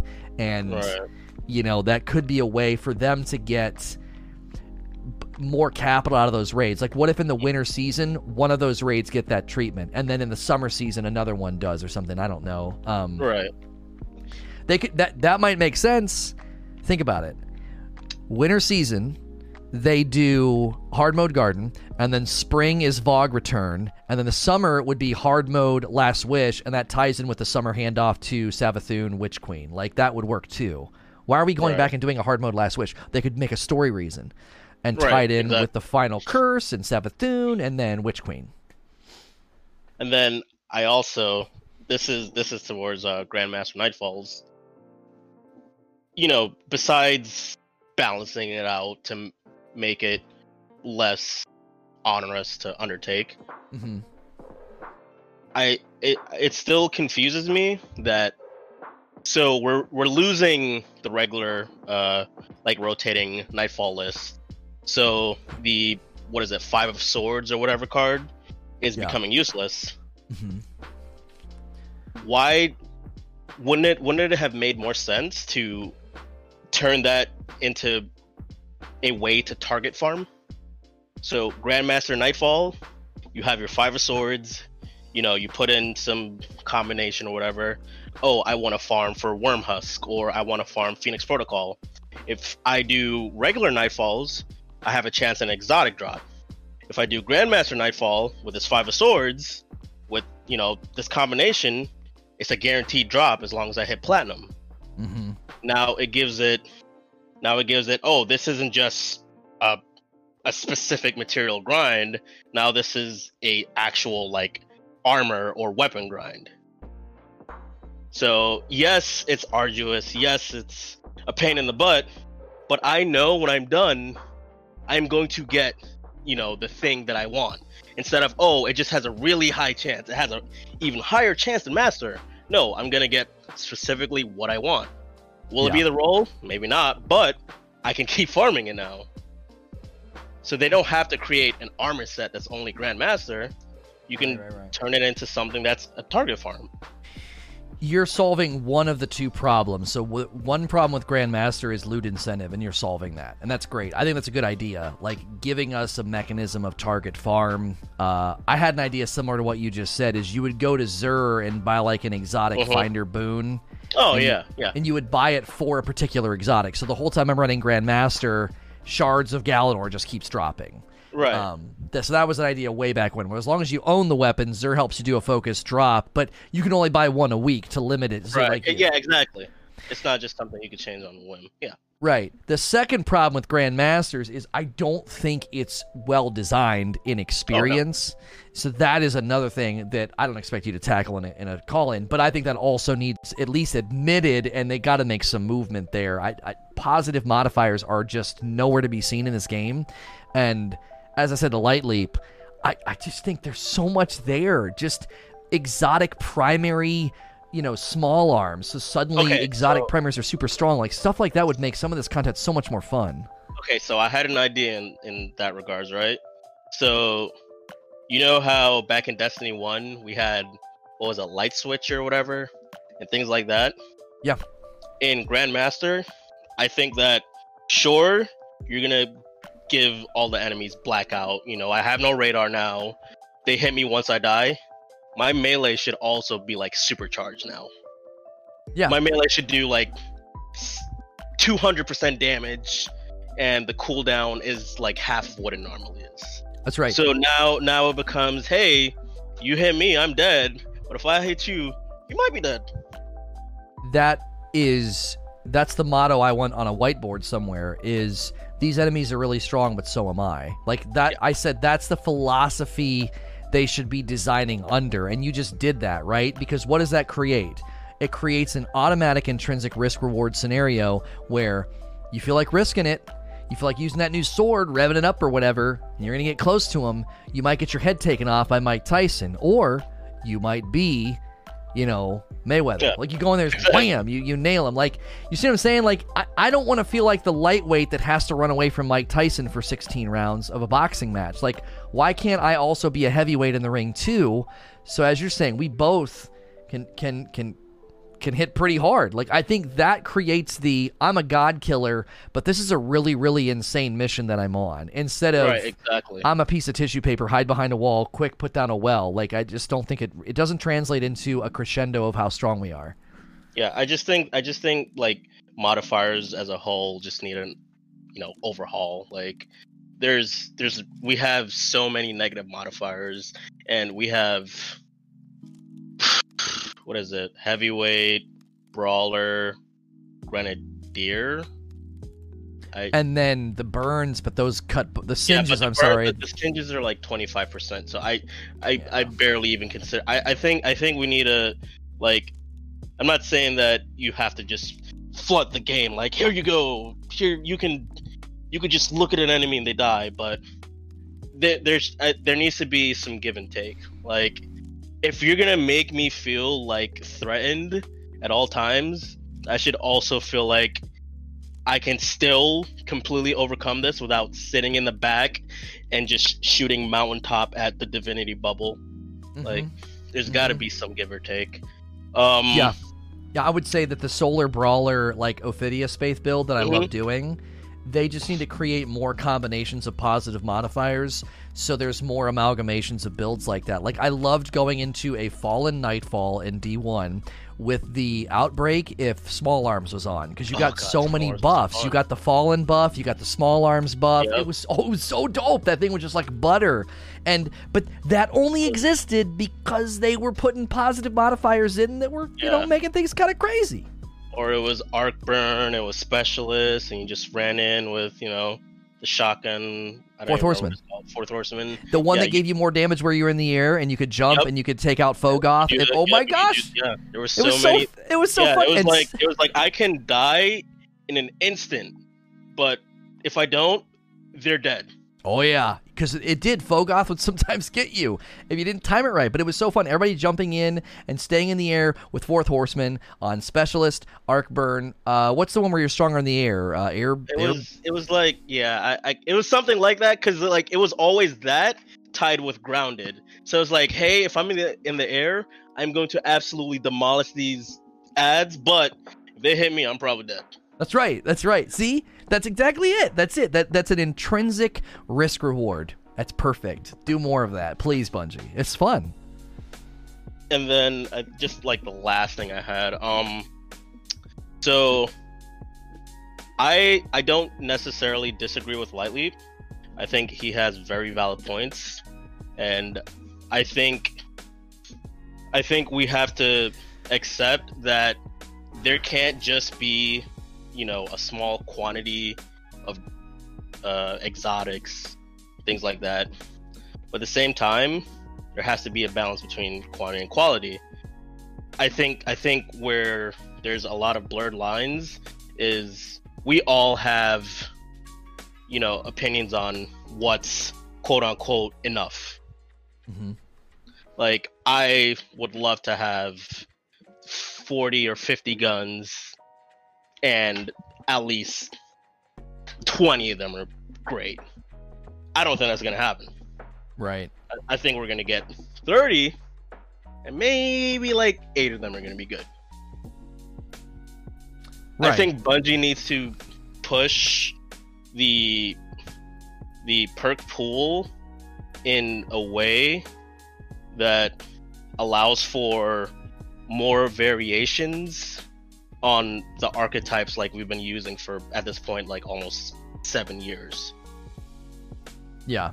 Like there's a lot of perks that you kind of saw it in Forsaken, where like, oh hey, there's a scout in the raid and it has box breathing. It's like, what? That's weird, but that sounds kind of cool. I kind of want that.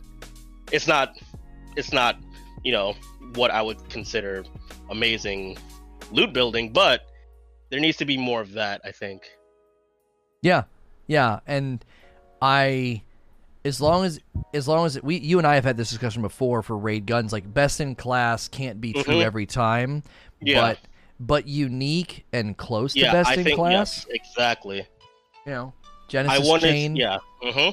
Genesis Chain wasn't Triple best in class. Things like that. That's right. Those guns were cool. They were good, and you couldn't get them anywhere else. You couldn't get those perks anywhere else. So yep. I definitely agree. I think we need more of that, and that's really all I have. Yeah. All right. Well, I'll see you tonight in the spaceship if you're around for fight night. I'll be there, and don't worry, I promise I won't kill you. I will get you an electrical. I don't know what you're saying. You are something else.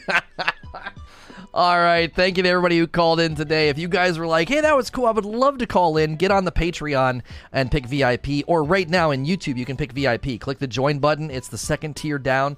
$15 a month, but you get early access to Q&A. We do these sessions Monday through Friday. There's episodes every day of the week, all month long, for you to jump in and submit questions to or call in. Or every Friday night's fight night. If you're a VIP and you feel like jumping into some Among Us tonight, get in there. It's fun. As always, if you're listening to this elsewhere as a podcast, you can watch me live at saynotorage.com. As always, please like, share, and subscribe.